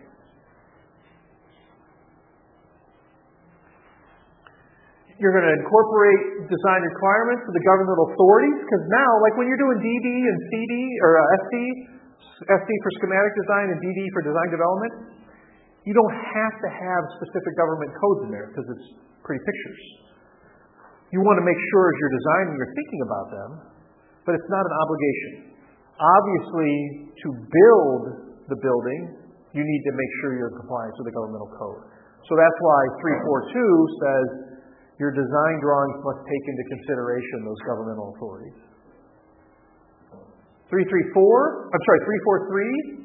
the architect shall assist the owner in the development and preparation of procurement information, form of agreement. So also during this phase is making sure that, you're going to have to go out to a contractor. We're going to figure out what the design development method is. So the architect's going to help in bringing and identifying the contractors that will be bidding on the project as well. So that's an additional obligation. In addition to drawing the drawings, help them create the construction contracts. Or call me. Got to update the estimate of the cost of the work. 344 and 345, submit the construction documents. Advise the owner of any adjustments, any reaction required, and request owner's approval. Now, if you've got this $2 million project that you've been designing and you're keeping the owner informed, and at the end of the schematic design phase, you're like, we're at 1.7, we're really good. Owner's like, okay, I got a little bit to play with. Maybe you should tweak this. We're getting a better understanding of the program. At the end of the schematic, the design development phase 2, we're at 1.9. You added a little bit, we tweaked it, we have some playroom, but we're still under your $2 million. Everything's good, we're okay. I'm updating you on the increase in budget. At the end of this, in the construction document phase, when we started building in, we had to look at code, do everything else, we said to the owner, you know what, we're at 2-1. We think this bid's going to come in at 2-1. If the owner approves that, even though the original budget was 1-1 or 2.0, you're okay, because you communicated that to the owner. You actually, by that approval of the owner, and you told them it's going to be 2.1, you've adjusted and changed the initial information from Article 1. It's okay if you came in and said 2.1 if they say it's okay too. Now, if you come in and say it's 2.1 and the owner's like, no, 2.0, we can't go over 2.0, then you got to go back and redesign. You got to cut some things out. You got to figure out how to make it 2.0. But it's a communication. It's an understanding.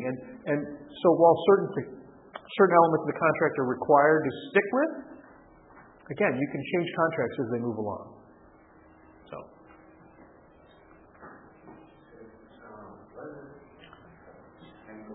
Go back, yeah?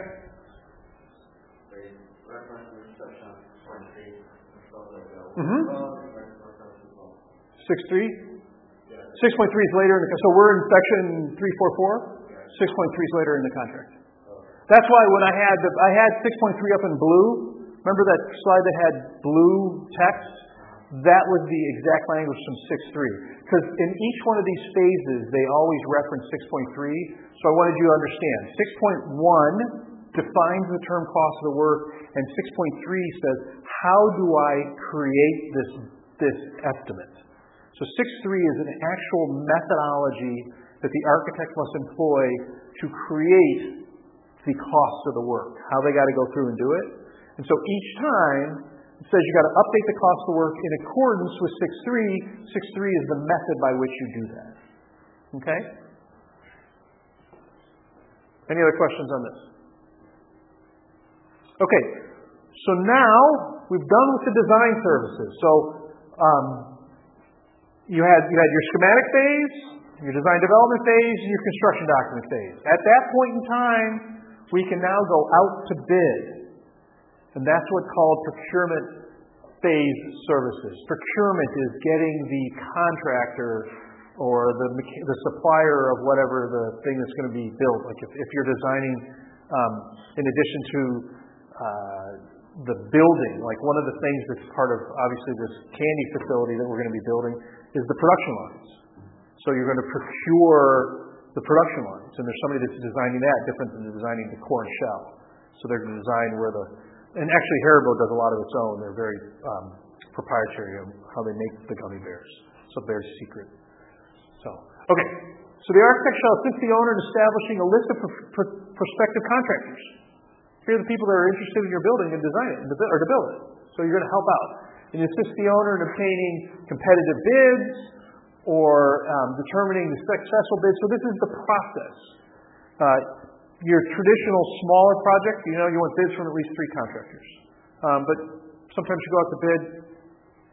I think we have 14 people in the Haribo facility that we're going out to bid for. 14 different contractors or 15 that are interested. So that's what the architect, and our architect is helping us. We're in this phase right now, or partly in this phase. They're still doing drawings too. So we have one type is called competitive bidding. I'm going to go through this really quickly. There will be nothing on the test on bidding, but you're going to have competitive bidding, and you're going to assist them in distributing the bidding documents, that's the plans, the specifications, any other information about the project. You'll have a pre-bid conference. Everybody has to come in, ask questions about it. Preparing responses if they have written questions to this RFP is probably normally what happens in this process. And then the opening of the bids and who's going to win. In a competitive bidding process, most often it's going to be, as long as they have satisfied the requirements of the program, meaning we can build this building and we are a licensed contractor, then competitive building is when they open the bids, low person wins. It's almost always price driven. Okay? Pure competitive bid. Because the architect's already designed it. Here. You're going to build this exact building.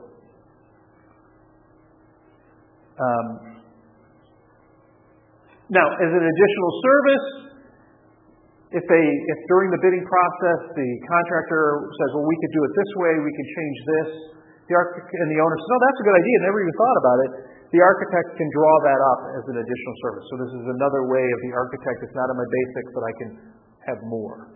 So that's a provision in the contract to allow the architect to get paid for those services. Negotiated proposals is a second type of bidding process. In a negotiated proposal, you go out to bid, you come back in, but it's not I open the bid and which is the lowest price wins. Sometimes they call it a best value method, the negotiated proposal, where it comes in and says, okay, they may have the number one price, but I don't like their team. They're giving me the B team of workers. Or I'm building a hospital. They've only done medical office facilities. They're not experienced enough in a hospital. So they may be giving you the best price, again, but I don't want to go with them. So you can get into negotiations and you can look at more information than just the price. And then you get, and sometimes in a negotiated proposal, you shortlist down to 2 or 3. They all fit the bid. They're all good designer or good contractors. I'm not quite sure, so I'm going to negotiate with all 3 of them at the same time. I'm going to try to figure out who's going to give me the best bang for the buck. So negotiated is a little bit more in depth. Again, it's a service that the architect would provide. They're going to charge you for that, but that's something that the architect normally is involved in. Making sure that we negotiate properly, they know the industry better, those types of things. Okay?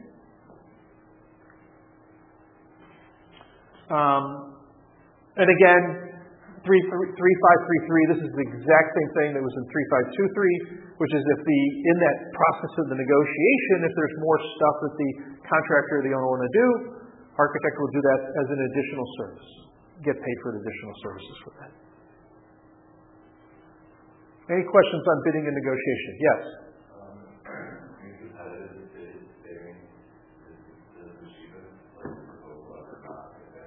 Oh yeah, all the time.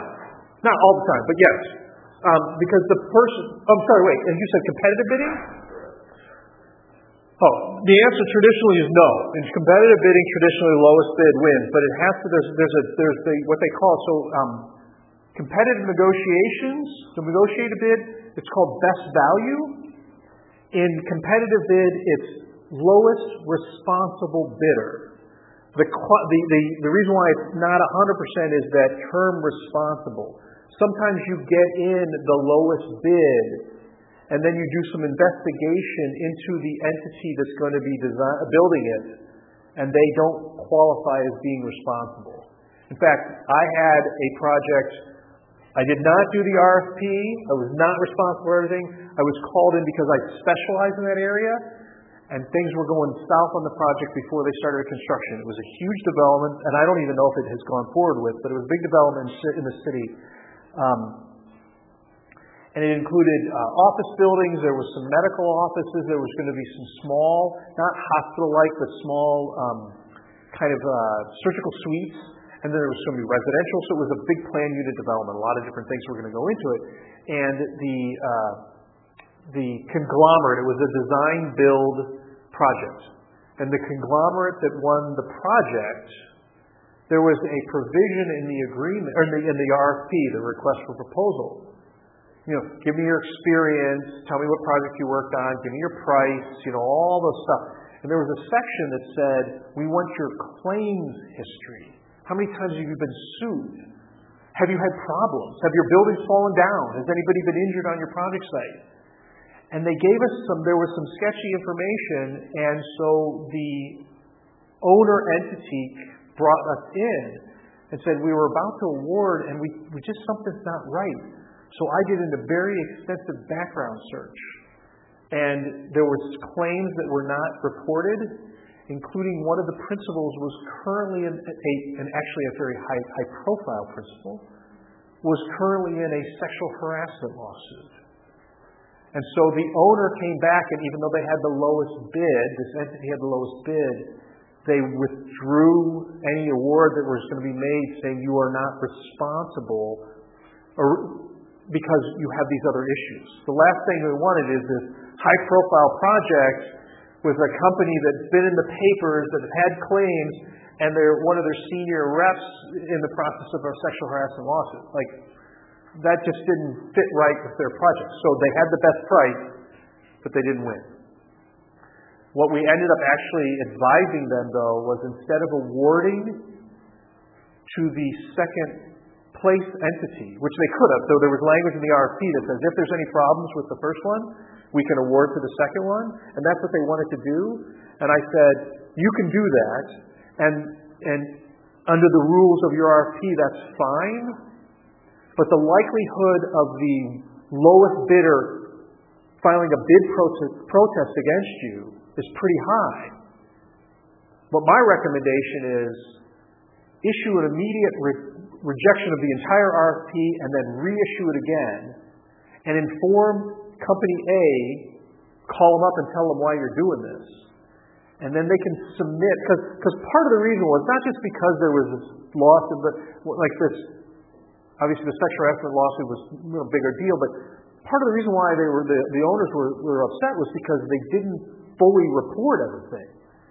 And so I said to the owners, I said, just cancel that whole RFP. You're allowed to do that. Start new. It's going to slow your schedule down by about 3 months because you got to redo everything. And tell them they have to be forthright with everything in their submission. And then you can see if you want to make that decision of awarding. And when you award or not to them, it's better because you can say, I looked at everything, I didn't do this background check because you didn't do it. So they did that. I don't remember who they ended up awarding to or how it went from there because there was a substantial price difference. But that was the cleanest way for the owner not to get sued as well. So long answer, yes, sometimes the lowest bid does not win. But it's less often. Okay. Construction phase services. So we got all the design done. We went out to bid. We've retained a contractor. Now we're going forward. We have the construction start. That's construction phase service. That's the 3-6. The architect shall provide administration of the contract between the owner and the contractor as set forth below and in the A201, which we'll talk about, in about 3 or 4 weeks. So the A201 has this whole section, Article 4 in the A201, says everything the architect does. Now, if you remember, I talked about there's the triangle that we have. We have the owner on top, and the architect and the contractor, and the 2 bottom pieces of the contract, and there's solid lines between owner and contractor and between owner and architect. There's no line, or maybe a dotted line, between architect and contractor because they owe no contractual obligations to each other. But, as I said, the A201, part of that dotted line on the bottom, has language. Architect's going to be doing this, telling the contractor what the architect's going to be doing. And those provisions of what the architects are going to be doing comes out of this section here. Basically, it's saying, hey, contractor, architect has a contract with owner, and architect has to do all these things for the owner, and here's where it may impact you. That's in the A201. When we get there in a couple of weeks, I'll point it out to you again, but that's where it says. All right. So, administration of the contract. You are not going to be telling the contractor how to do its work. You are not directing the contractor to do anything. You are going to be observing and making sure that what they do build looks like what you drew. You don't have to make sure that they did the right loads. You don't have to see if their shop drawings were proper and view the map and everything else. They have that responsibility. But if the wall's supposed to go in one spot and it's in the wrong spot, then it doesn't look like what you designed. So you're doing the administration of the contract is not the management of the construction contract. Does that make sense? It has to do with liabilities, and there's a provision coming up here, your get out of jail free card. It's one of the best provisions in the contract. Okay, and this is it. This is another one of these big provisions you guys want to hold on to for the rest of your career. 3.6.1.2. The architect shall advise and consult the owner during the construction phase services. Hey, I'm telling you what's going on in the project. Here's what's happening. The architect shall have the authority to act on behalf of the owner, but only to the extent provided in this agreement. Remember, we talked about agency and authority. This is actual authority, actual and express authority, because it says, shall have the authority, but only as provided in this agreement. And in this it'll say there's certain times the architect shall do this on behalf of the owner. And it's express. The architect, however, shall not have control over, charge of, or responsibility for the construction's means, methods, techniques, sequences of procedures, or safety precautions or programs in connection with the work. Means, methods, techniques, sequences of procedures is how you swing the hammer, how you tighten the bolt, how you lay the iron. You are not responsible for how that happens. If you see them doing it wrong, don't tell them, because once you start directing the contractor, you have now assumed responsibility of means, methods, materials. Now that's that whole moral, ethical thing we talked about a couple classes ago, but at the end of the day, this is your best protection in this contract. If there is a construction defect, you are not responsible for. If there is a safety violation, because it's not just means, methods, techniques, and procedures, it's also safety precautions. If there is a safety violation, you are not responsible for that. Now we talked about, if there's a hole in the elevator or there's a big hole in the ceiling and there's no tape or barricades around it, what do? You pull the project manager aside and say, go fix that, tell the owner. You don't put it in writing so you can assuage your moral obligations. But contractually, this provision says, get out of jail free. Not my problem. I designed it, you built it. As long as my designs don't fall down, the way you built it fell down, not my problem. Someone gets hurt, not my problem.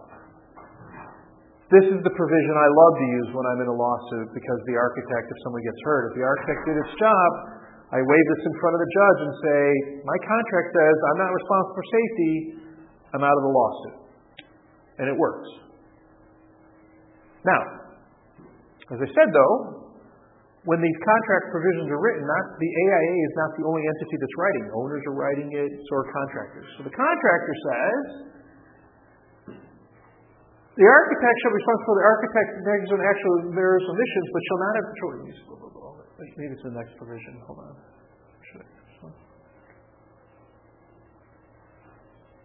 Okay, it's coming up. So this is just talking about, again, all this says is you're not responsible for yourself and everybody else. There's a provision coming up that's kind of the clawback where the contractor says. But you are responsible for your negligent acts of omissions, but you're not responsible for the omissions of the contractor or any other person. So you just take care of your own house. You're not responsible for means, methods, procedures. You're not responsible for safety. And you're not responsible for the acts of others. Just your own world. And that's what 3612 is. Subject to section 4.2, section 5. So this is just your responsibility under here to provide construction-based services begins with the award of contract and ends when the issue of this final certificate of payment. So once the contractor starts working, that's when the construction phase starts. And once the contractor gets his final check, that's when construction phase ends, your administration services. There may be warranty work later on. There may be stuff that happens after the final payment has come. Architect doesn't have any responsibility to keep coming back to the site to making sure that the facility is working. So, evaluation of the work. Architects shall visit the sites at appropriate intervals for the stage of construction or otherwise required in section 423. And that tells how many times you have to go out a week or a month. To become generally familiar with the progress and quality of the portion of the work completed. Generally familiar. You don't have to intimately know everything. If you're going out once a week, there's a lot of construction that may have happened when you're gone, when you're not there. If you're out there on Monday of this week, and there's a bunch of the 2x4s of the houses are up, and they've drilled some holes, and you know that's where the plumbing's going to go in, and then you come out a week later, and that wall is now all enclosed by drywall because the plumbers come in and they drywalled it and everything else, you can't see behind the walls. So if the plumbing has gone in correctly, it's not your job to figure it out because you only have to know what's reasonable and generally familiar during the progression. Now there's certain fail-safes in place to make sure that doesn't happen, and the city has to approve inspections, electrical and plumbing. But generally, it says you have to be generally familiar, not intimately, minutely familiar with that. And then you have to, if the work observed is being performed in a manner indicating the work, when fully completed, will be in accordance with the contract documents. So you have to have a little foresight. Like I said, if the wall's here and your drawing says it's in another location 2 feet over, that's something you can see, and you have a foresight that when the project is completed, it's not going to be as you designed. So you have to understand how building takes place, so you can say, what you're doing here may not be right when you're getting down the line. So there's a little bit of foreshadowing, but that's understanding of the project. And the architect shall keep the owner reasonably informed about the progress and quality of the portion of work completed, and promptly report to the owner known deviations from the contract documents. Hey, the wall's in the wrong spot. So I know it's wrong. I'm going to tell you, owner, that it's wrong. Known deviations from the construction schedule. They were supposed to have the concrete poured and finished by January 15th. It's the 18th. They are late on their schedule. So you want to keep the owner informed of that. That's your job. Or defects and deficiencies observed in the work. That's not how the bolt was tightened, but maybe where some things that it's not proper. So you have to tell them, you have to reasonably informed of that progress. One part here that I skipped over, but I want to come back now that I talked about what you have to do. The architect shall not be required to make exhaustive or continuous on-site inspections. You don't have to be there every day. In fact, the parties will agree once a week, twice a month. Sometimes they'll say on-site project architect. Sometimes it has to be every day. But the base contract under your basic services say you do not have to have continuous and exhaustive on-site observation. And that comes into play when something goes wrong that you might have seen was, are you performing in accordance with the standard of care? Well, the standard of care says I don't have to be there every day, looking every minute, and being everywhere. That's part of your standard. And so if you miss something, one of the questions we'll go to the jury is, was it reasonable that they missed it? I had a big lawsuit. One of a very well-known architect here in Chicago, and they designed, they did thousands upon thousands of residential units, both high-rise and townhome and condo complex. And they did this townhome complex, this is going back probably 10 years, 12 years ago. And the way they designed it was, they were 3 stories, and they all had flat roofs, traditional, you see in Chicago, a flat roof. And so the third floor ceiling inside of the third floor bedrooms and whatever else, bathrooms on the third floor. And then there was the roof. And the space between those two, between the ceiling and the roof, was about 2 feet. Not an attic. They actually called it, I learned from this project, called an interstitial space. This interstitial space, there were 2 trusses that held everything up. So you got the 2 walls to the house, the short walls, and then the long walls, and you had 2 trusses, and that held everything up. My architect designed an open truss system. Air could flow through these spaces. And the roof, and this is the other thing I learned, these flat roofs in Chicago, they actually have a very slight pitch. So over about I don't know if it was about a 50 or 60 foot run of the facility, it went up about 4 inches. So at one end they have these tiny 2 little vents, very small, they were about 4 inches in diameter. And at the other end, at the high end, they were about 12 inches in diameter. And what that does is that creates a continual airflow because you have this very slight rise to allow the hot air to go that way. And then there's just the small ventilations, the 2 vents on one side and 2 vents on the south and 2 vents on the north, creates this flow of air through the interstitial space. And when you have an open truss system, everything moves fine. It's all good. Project's built. There's multiple phases. They're in the last phase. And some of the owners move in. Mold everywhere. And there was one couple. They had a boy that was had lots of allergies, and he was always at the hospital. That's where they started discovering it. Lots of mold. They came back and they started doing investigation. They hired an outside expert, and the expert went in and they opened up the thing, and there was mold all through the roofs. So they sued my architect. Your design caused this mold. My architect went out to the site once a month, or if called, never was called.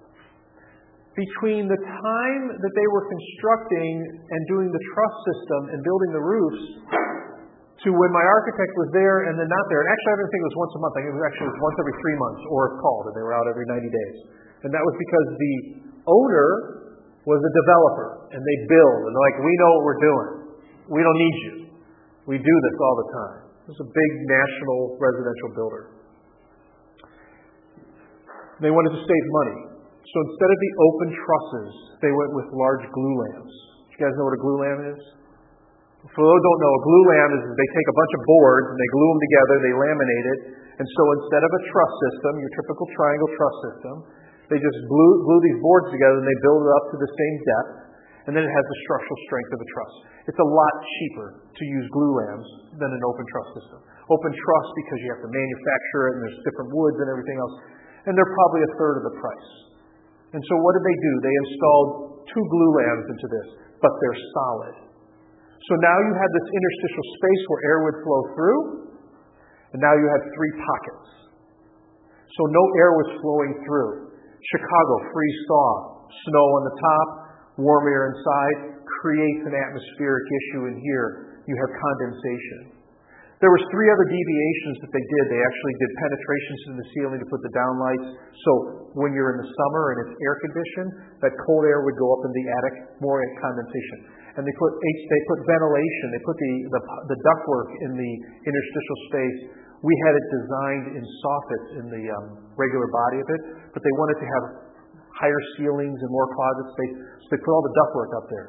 So you had uninsulated ductwork, you had penetrations to the ceiling, and you had these glue lamps that stopped the airflow.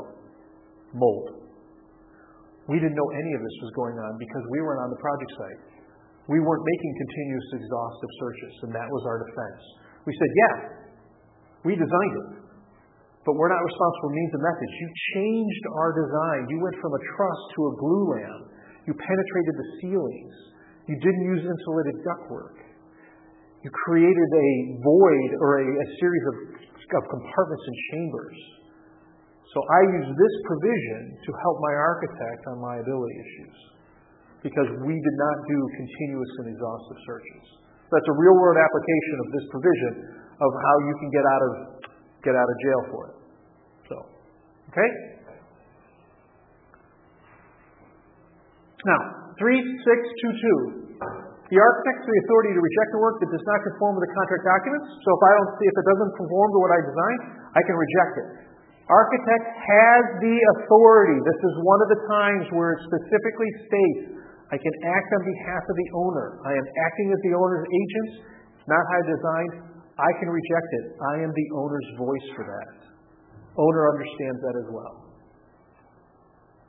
They have the authority to require inspections and testing of the work. If I feel that something they're doing, maybe it's going to have a hazardous materials or something else, or maybe it's not structurally sound, maybe I look at the concrete pours and there's cracks in the concrete.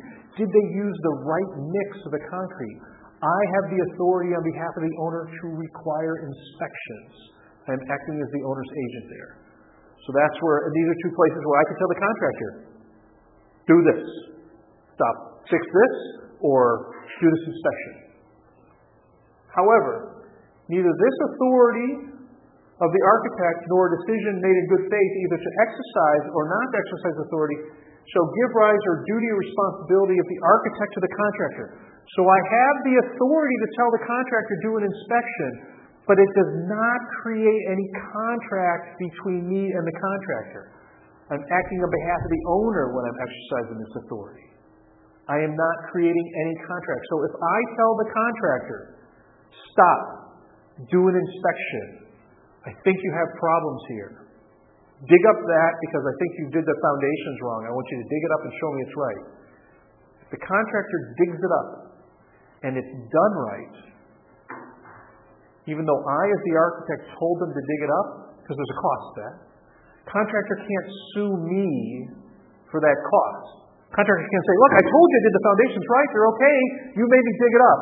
Cost me $20,000. Contractor can't sue the architect. Contractor has to go to the owner. So it doesn't create a contractual thing. It doesn't read that. So that's actually good for you too. You're speaking on behalf of the owner, you're directing on behalf of the owner, but you're not taking the responsibility. That doesn't create that here. Does that make sense? There are very few times when you have to exercise something like this, and there are very limited times the architect has authority on behalf of the owner. But this is a good one. But the AIA recognized, I don't want to expose my architects. I want to give them some protection. Owner has to carry this weight. 3623. The architect shall interpret and decide matters concerning performance required under the contract documents or request to the owner contract.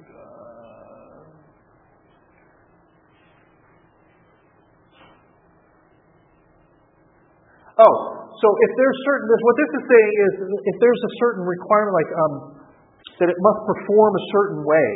Sometimes there's what's called a performance spec. A clean room has to operate at a certain air quality level. And the owner says to the contractor, build it this way, and the architect designed it and says you need to have 99.9% pure.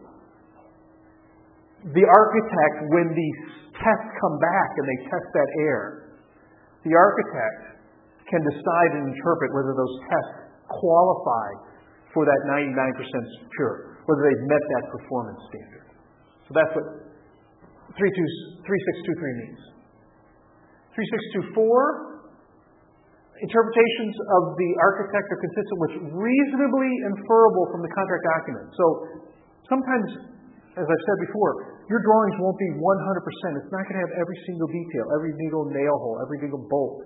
What's reasonably inferable. So your interpretation and what you see in the field and what's there, if everything's reasonable, what's reasonably interpreted from your drawing. Contractors know how to build. Architects know how to design. There's some stuff that everybody kind of knows. It's reasonable and they understand that. And then the architect shall endeavor to secure faithful performance of both the owner and the contractor, and shall not show partiality to either. You're the neutral. You are wearing the white hat. Now, it's counterintuitive to a certain sense because we just saw in a couple of provisions before, you're speaking on behalf of the owner. You can't be neutral there. But by and large, what the architect wants to do is say, I'm here to effectuate the design. I'm not here to promote necessarily the owner's agenda. I'm not here to promote the contractor's agenda. I want to kind of be neutral to both. That's what the contract says. Truth be told, you're always going to be on the owner's side because they're paying you. It's your design, it's their thing. And that's okay. Everybody understands that. But this is trying to keep you neutral here in 3624. 3625. This is what's called this concept called initial decision maker. So let's say that there's a problem in a claim. There's the contractor says something's wrong with the design, or maybe there's a soils issue or whatever, but the contractor has a claim for more money. Architect is the initial decision maker, is the entity that first makes the decision about it. Initial decision maker. Pretty simple. Before you go to a mediator, before you go to an arbitrator, you want to work it out internally between the parties. And the architect has to wear that hat, that kind of first line of deciding what's right or what's wrong. What do the drawings say, what not. Now there's a conflict of interest there because sometimes the contractor is going to be criticizing your drawings. So you're going to be like, oh, my drawings are fine. Maybe they're not, but at least you're the first one that's going to look at it. Certificates of payment. So one of the other things you have to do during the construction administration phase is you're the one that is looking at the pay applications. They come in, you're going to say, contractor says, I've done this amount of work, you owe me this money. I've done 30% of excavation. My contract was for $90,000. Give me $30,000. Or or it was $100,000. Give me $30,000. Because I say I'm 30% done. Architect's going to look at it and going to say, you have 2 holes dug. You're 10% at most. I'm not going to approve 30. I'm going to approve 10. So you have the responsibility to make sure that everybody's being proper in their payment applications. But it's to the best of your knowledge, information, and belief. It can't be 100%. You don't know. Maybe they've already paid $10,000 to the concrete supplier. Maybe who knows what's going on behind the scenes. So it's just to your best knowledge, information, and belief. Architects aren't perfect. That's what this is saying. And your representations, your statements as to the payment application are subject to an evaluation of the work for conformance to contract documents. I've walked around and made sure it's conformance to that. Results of tests and inspections. And then the correction of minor deviations from the contract documents prior to completion and specific qualifications expressed by the architect. So if the architect certifies this, then these representations come in. Certified payment. Okay?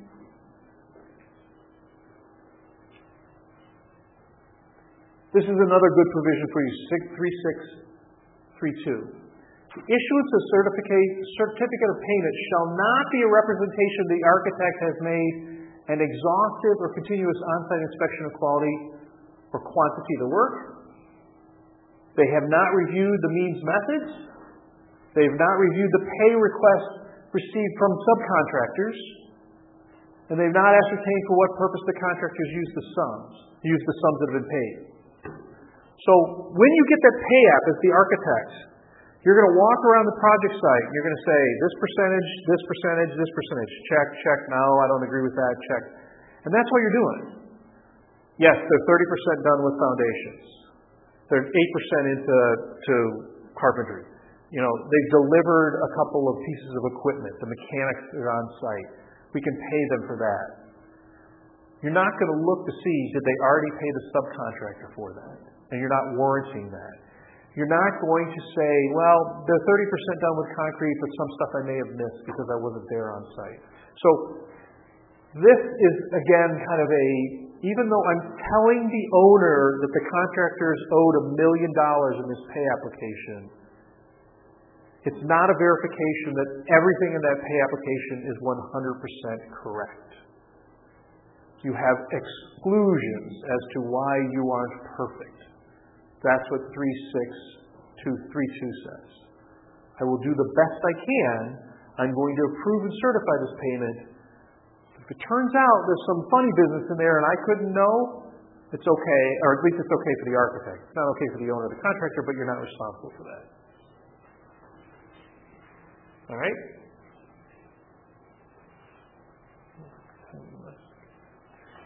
Submittals. So during the course of a project, when you're building a project, there's going to be things we'll call submittals. Let's say you designed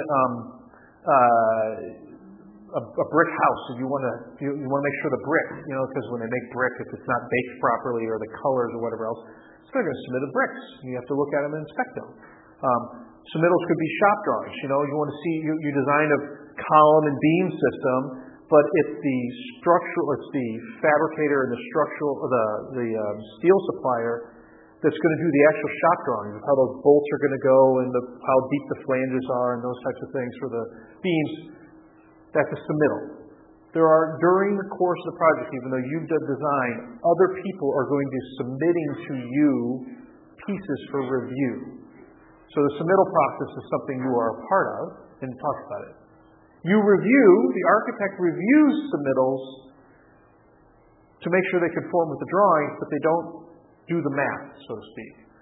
So, architect's action to review submittals shall be taken in accordance with approved submittal schedule, so there's a schedule when you get all this stuff, or in the absence of a schedule, within reasonable promptness while allowing sufficient time for the architect's professional judgment to permit adequate review. So, you're going to get submittals for the concrete for foundations when they dig the hole long before you're going to get submittals for the kitchen tile in the cabinets. That's going to be much later. So there's a schedule that happens. If you don't actually have a written schedule, what's reasonable? If you get a submittal for a concrete, you want to review it, you shouldn't take 3 weeks to bless the concrete mix. Turn it around in 3 or 4 days, whatever that might be. And there's some industry standards. Traditionally, submittals are turned around in anywhere between 5 and 10 days. If you can get 15 days for an architect, that's good. But that's to keep the schedule moving along. So if it doesn't say, just what's reasonable between the parties. The architect shall review and approve or take other appropriate action upon things such as shop drawings, product data, and samples, but for the limited purposes of checking conformance with the information in the design concepts expressed.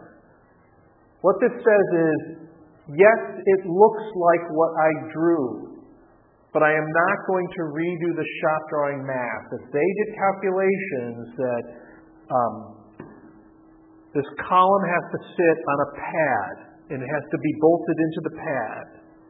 If they did calculations that says it needs 5 bolts in these locations, and it looks like what I think should be there, I can approve that. I am not going to do the math that the shop drawing guy should have done, the subcontractor that's going to install that column, on whether it should have been 5 or 4 bolts, or whether they should have been 4 inches or 6 inches, or whether the locations of those bolts are proper. That's their job. I'm going to review and approve that, yes, those columns were in the right spot. They look like they should be bolted down onto that pad, and that's what is reasonable and what might drawing the design intent or the design concept, but I'm not going to be obligated to do their math. There was a big project, the post office building, the new one. Well, it's not that new anymore, but the one that was built. There was a huge accident. I think a number of people died, and it came down to shop drawings. And they sued the architect, and it was a mess. The whole thing was a mess because of its collapse. And they sued the architect, and one of the things they said with the architect should have known that these drawings weren't proper. And they used this provision to get out because they said, I reviewed the shop drawings, but it was an engineering failure by the subcontractor in preparing the shop drawings. They collapsed because they engineered it wrong. That wasn't the architect's responsibility. That was the subcontractor that was doing the shop drawing responsibility. So this is an important provision for things like that. You review and approve, but you don't do the double checking of the math. Now, the architect's review shall not constitute, and this is what it also says, does not constitute approval of safety precautions or construction means, method, techniques, or sequence. So again, you are not responsible for how they tighten that bolt, where that bolt goes, whether the bolt is long enough. You're just reviewing and approving it so that it's within the design concept. Any questions on that? 3643. So this is sometimes the contractor actually has to bring in their own design professional. Perfect example, fire protection systems. Architect's going to specify, we want to have a wet system or a dry system. And they're going to say, you got to make it this fire protection system to code. That's all the architect's going to do. The architect will not design where the pipes are going to go. The architect's not going to design the size of the sprinkler head. The architect's not going to design the control board. Somebody has to design that. Somebody has to come in and look at the square foot of the building and look at the heights and everything else that will cause the fire protection system to trigger. That's a fire protection company. That's going to be hired by the contractor. But they use their own design professionals, their own engineers, and they have to conform to the standard of care. So, contract documents they specifically require the contractor to provide professional design services or certification related to that. The architect shall review the appropriate shop drawings and other submissions, provided the submissions, but they are entitled to rely on them. So the architect will review them as part of a submission, and the architect is entitled to rely on that this fire protection company has their own engineers, and I need to trust them to make sure the engineering was done properly. Curtain walls is another area where the contractor has to hire the engineer. If you're doing excavations and you have to do shoring and bracing so that the next door neighbors, their building doesn't settle because you dug a hole right near there, that's another thing that the contractor has to hire for engineers. This basically says, I'll look at it as the architect, but I can rely on them to say it's accurate, that they've done the math.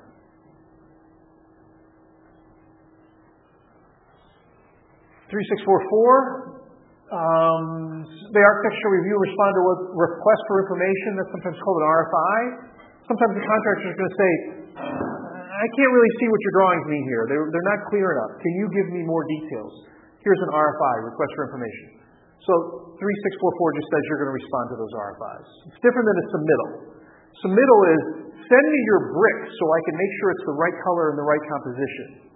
An RFI says, I'm not sure if you want to use this type of coursing or this type of coursing because I can't tell it on the drawings. It's a clarification more than submit it to me so I can approve that piece of material or something. And again, the architect's response will be made in writing within time limits agreed upon or otherwise reasonable. So there's a standard of how long it takes to respond to an RFI. 3 to 5 days is not uncommon, just to keep the project moving along.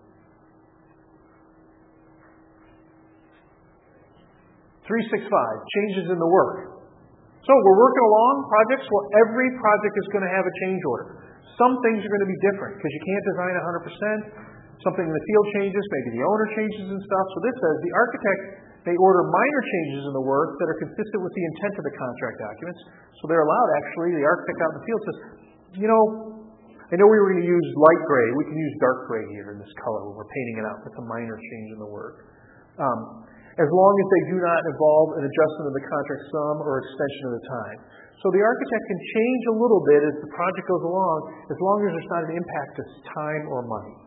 And they have the authority to do that. They don't have to necessarily go back to the owner. It's not going to cost them anymore. It's got to stay within the design concept. It's not going to make the schedule go any longer. The architect should also prepare what's called change orders and construction change directives. So there's field, that's the first one, the minor changes, those are field directives. Change orders is an actual physical change or to time schedule the project. You write that up. And a constructive change directive is where I tell the contractor, do this differently. It's going to cause, change orders and construction change directives both can impact time or money. So it's going to cause an impact in money, but the parties can't agree to it. The contractor says, you want me to do that change? That's $50,000. The architect's like, no way, that's 10. You can't be charging me $50,000. The owner's not going to pay 50. I'm not going to approve 50. But you still have to do it because if you don't do it, the project schedule is going to slow down. So I'm giving you a constructive change directive, our contractor, do the work, and then we'll figure out how much it costs later. Then it comes in at 30. See, I told you it wasn't 50. I'm not going to approve it. Change order is you've already approved the price or the schedule. Project completion. At the end of the project, the architect's going to conduct inspections. They're going to issue a certificate of substantial completion. That toy factory is online. And then forward to the owner for the owner's review, any related documents received for the contractor. Here is the operating manual for your air conditioner. Here's how you run your plumbing system. Here's the warranties on your roof. Those are the documentation that you want. And then you're going to issue a certificate of final payment. We've done everything. The project's done. Here's all the project information. Here's your final certificate, the last check that goes to the contractor. That's the last what the architect does for project completion. 3662, architect should be instructed with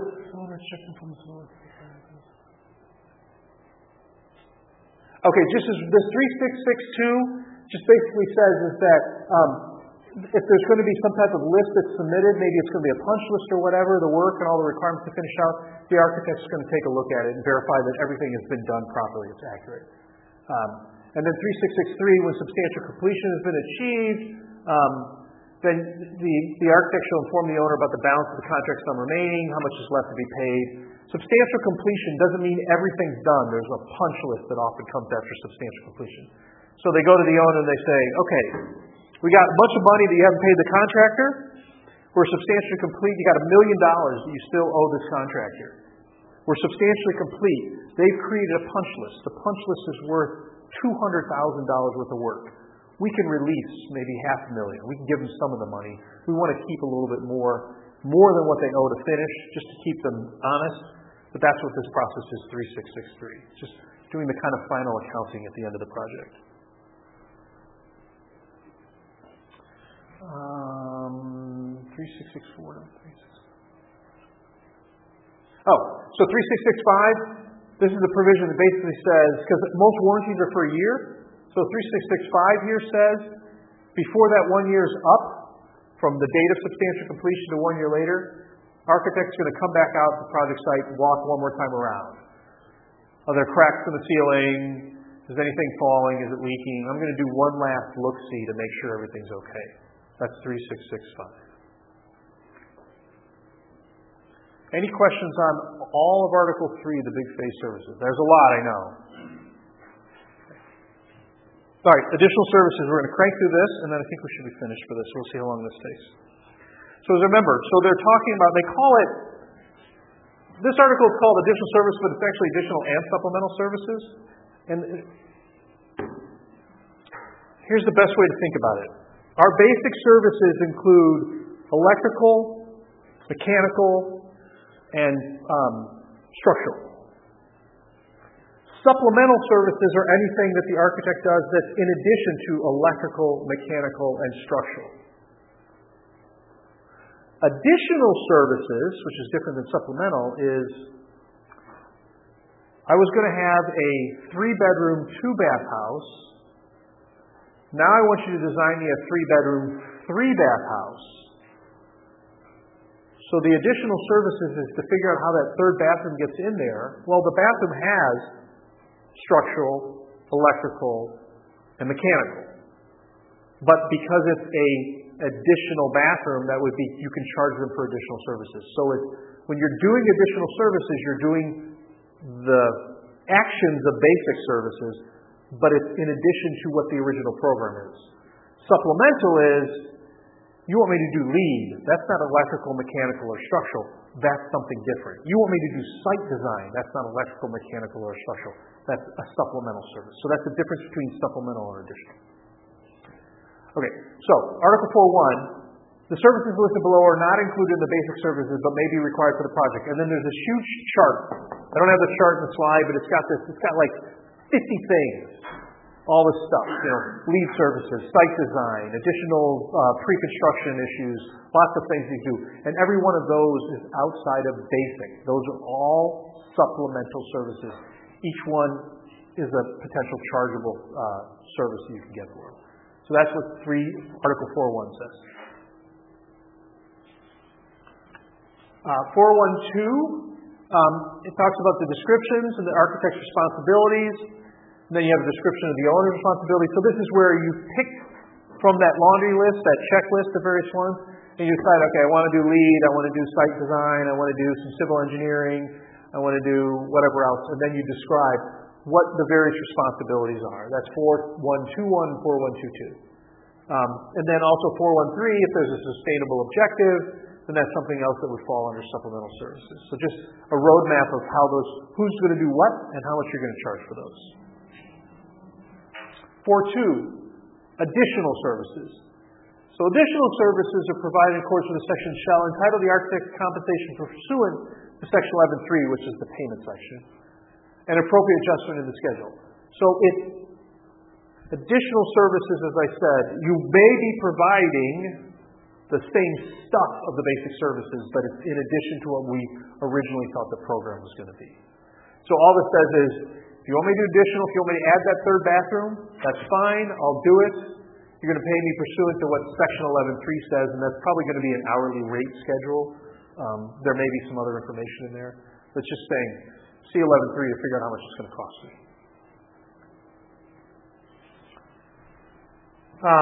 When you know that you're going to have to do additional services, the architect shall notify within reasonable promptness and explain the facts and circumstances giving rise to the need. So sometimes the owner will ask you to do something and not know that it's not in the basic services. Whatever it is. And it's up to the architect to tell the owner, I'll do it, it's an additional service. I'll go ahead and design that for you, but it's an additional service. So, what are those that require this authorization? It's necessitated by a change in initial information, previous instructions or approvals given by the owner, or material change in the project, including size, quantity, blah, blah. The contractor owner says, well, we're going to do traditional design, bid, build. Now I want it fast track. That's an additional service, so we're going to charge you more. I'm going to give you, because it's been a change in initial information. 3-bedroom, 2-bath house to a 3-bedroom, 3-bath house. Change in the initial information. So I'm going to notify you that. Change in the codes. There's a code. I got to redesign. What happened was when you hired me, the code said the fire code was X. Well, the government changed. I have to comply with the fire code. So I charge you for the design fire code A. Now there's fire code B. I have to redesign. That's an additional service. It falls under my normal basic services, but it's in addition because I didn't know about the change. I'm going to notify you of that, and you get paid additional services for that, additional money.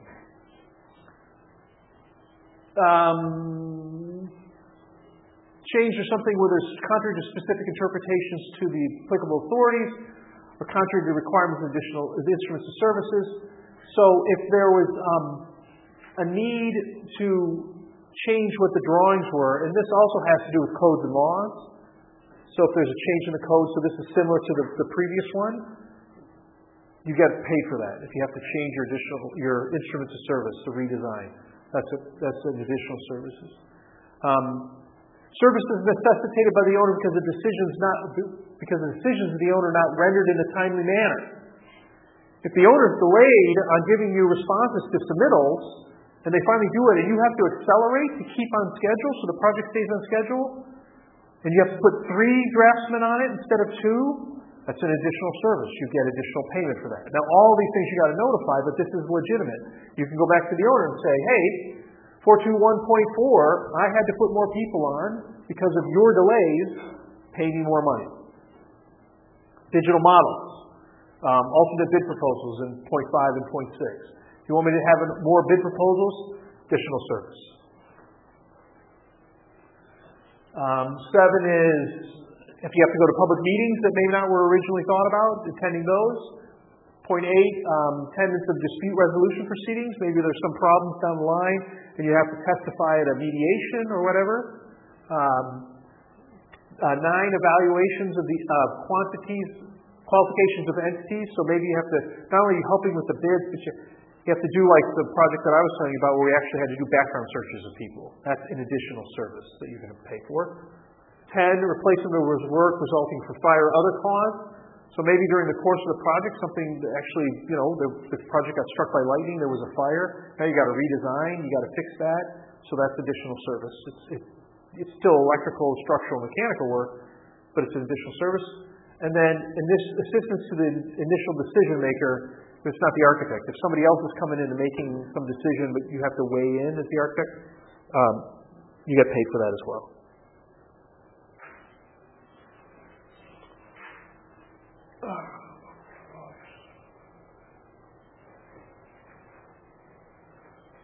Okay, then 422 is sometimes this is to avoid delay in the construction phase. So the other one's more design related. This is in the construction. So during the course of construction, if some of these happen, again, you give notice to the owner and you get additional services.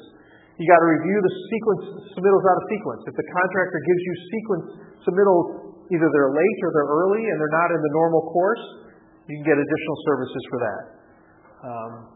2, responding to RFIs that are not prepared in accordance with the contract documents. So sometimes they're overly excessive or they're not doing it. The contractor's not following the rules and you have to step out of that. Architect gets paid.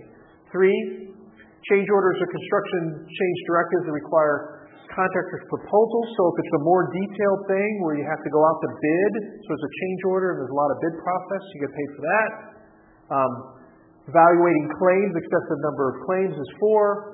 Evaluating substitutions, let's say that they say, I don't want to use this brick, I want to use that brick, so other things. These are all processes that happen during the course of the construction that is not in your basic services. Every single time you have to do one of these things, tell the owner, and you can bill them for extra time. 423, this is a fill in the blank of how many times you're going to be on site and what you're going to be doing. I'm only going to be reviewing the shop drawings in 4231 twice. Just give me a shop drawing and review it. I reject it. I send it back. I review it again. If I reject it a second time, it has to become the third time. I get paid for that. I'm only going to review it twice. I'm going to visit the site once a week, twice a month. That's in 2. I'm going to only inspect at certain portions of time. That's in 3. And then finally, for final completion, I'm only going to inspect things once for the punch list. I'm going to do 1 walkthrough for the punch list, or 2 walkthroughs, or whatever he's agreed on. So these are all something that the parties agree on. Once you go over the numbers in here, then it's an additional service. Okay? We're not going to do any, by the way, there's no math questions or anything on the exam. So any of this dollars and stuff like that, this is just more for familiarity.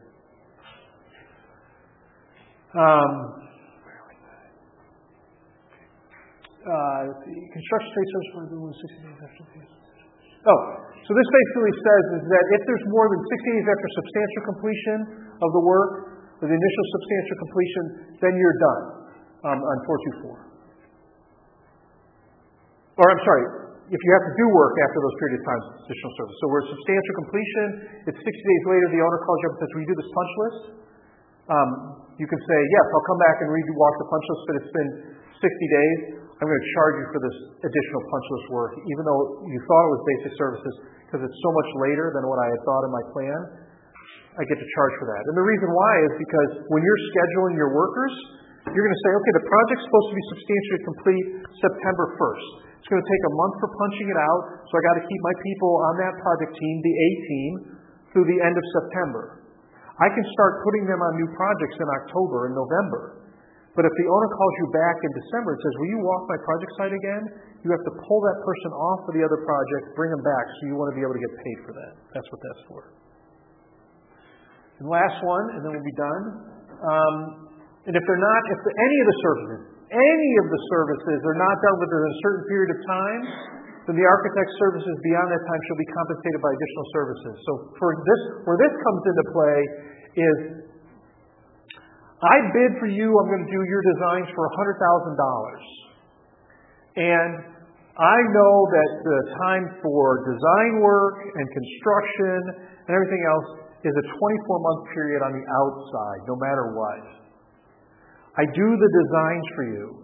And part of my basic services is I'm going to do construction administration. I mean, I'm going to walk the site. Do the designs. The owner gets his house designs and sits on them. And because financially they're not ready. And then 2 years later, they finally say, okay, I'm going to go out and I'm going to get a contractor and we're going to build it.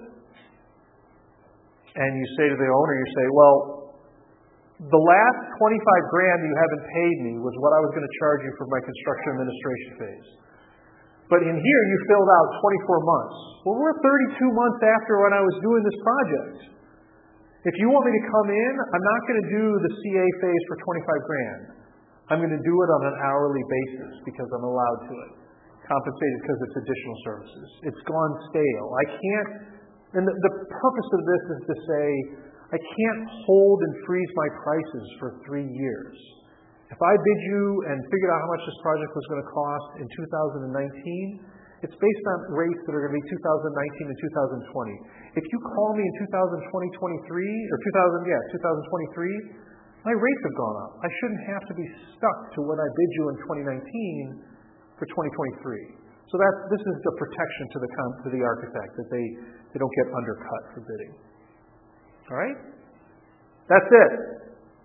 We will see you next week and finish up. I know there's a lot more provisions to finish, but trust me, I get through 5 through 13 much quicker. Because the big guts of this is Article 3 that we went through. Thanks, guys. Have a nice weekend.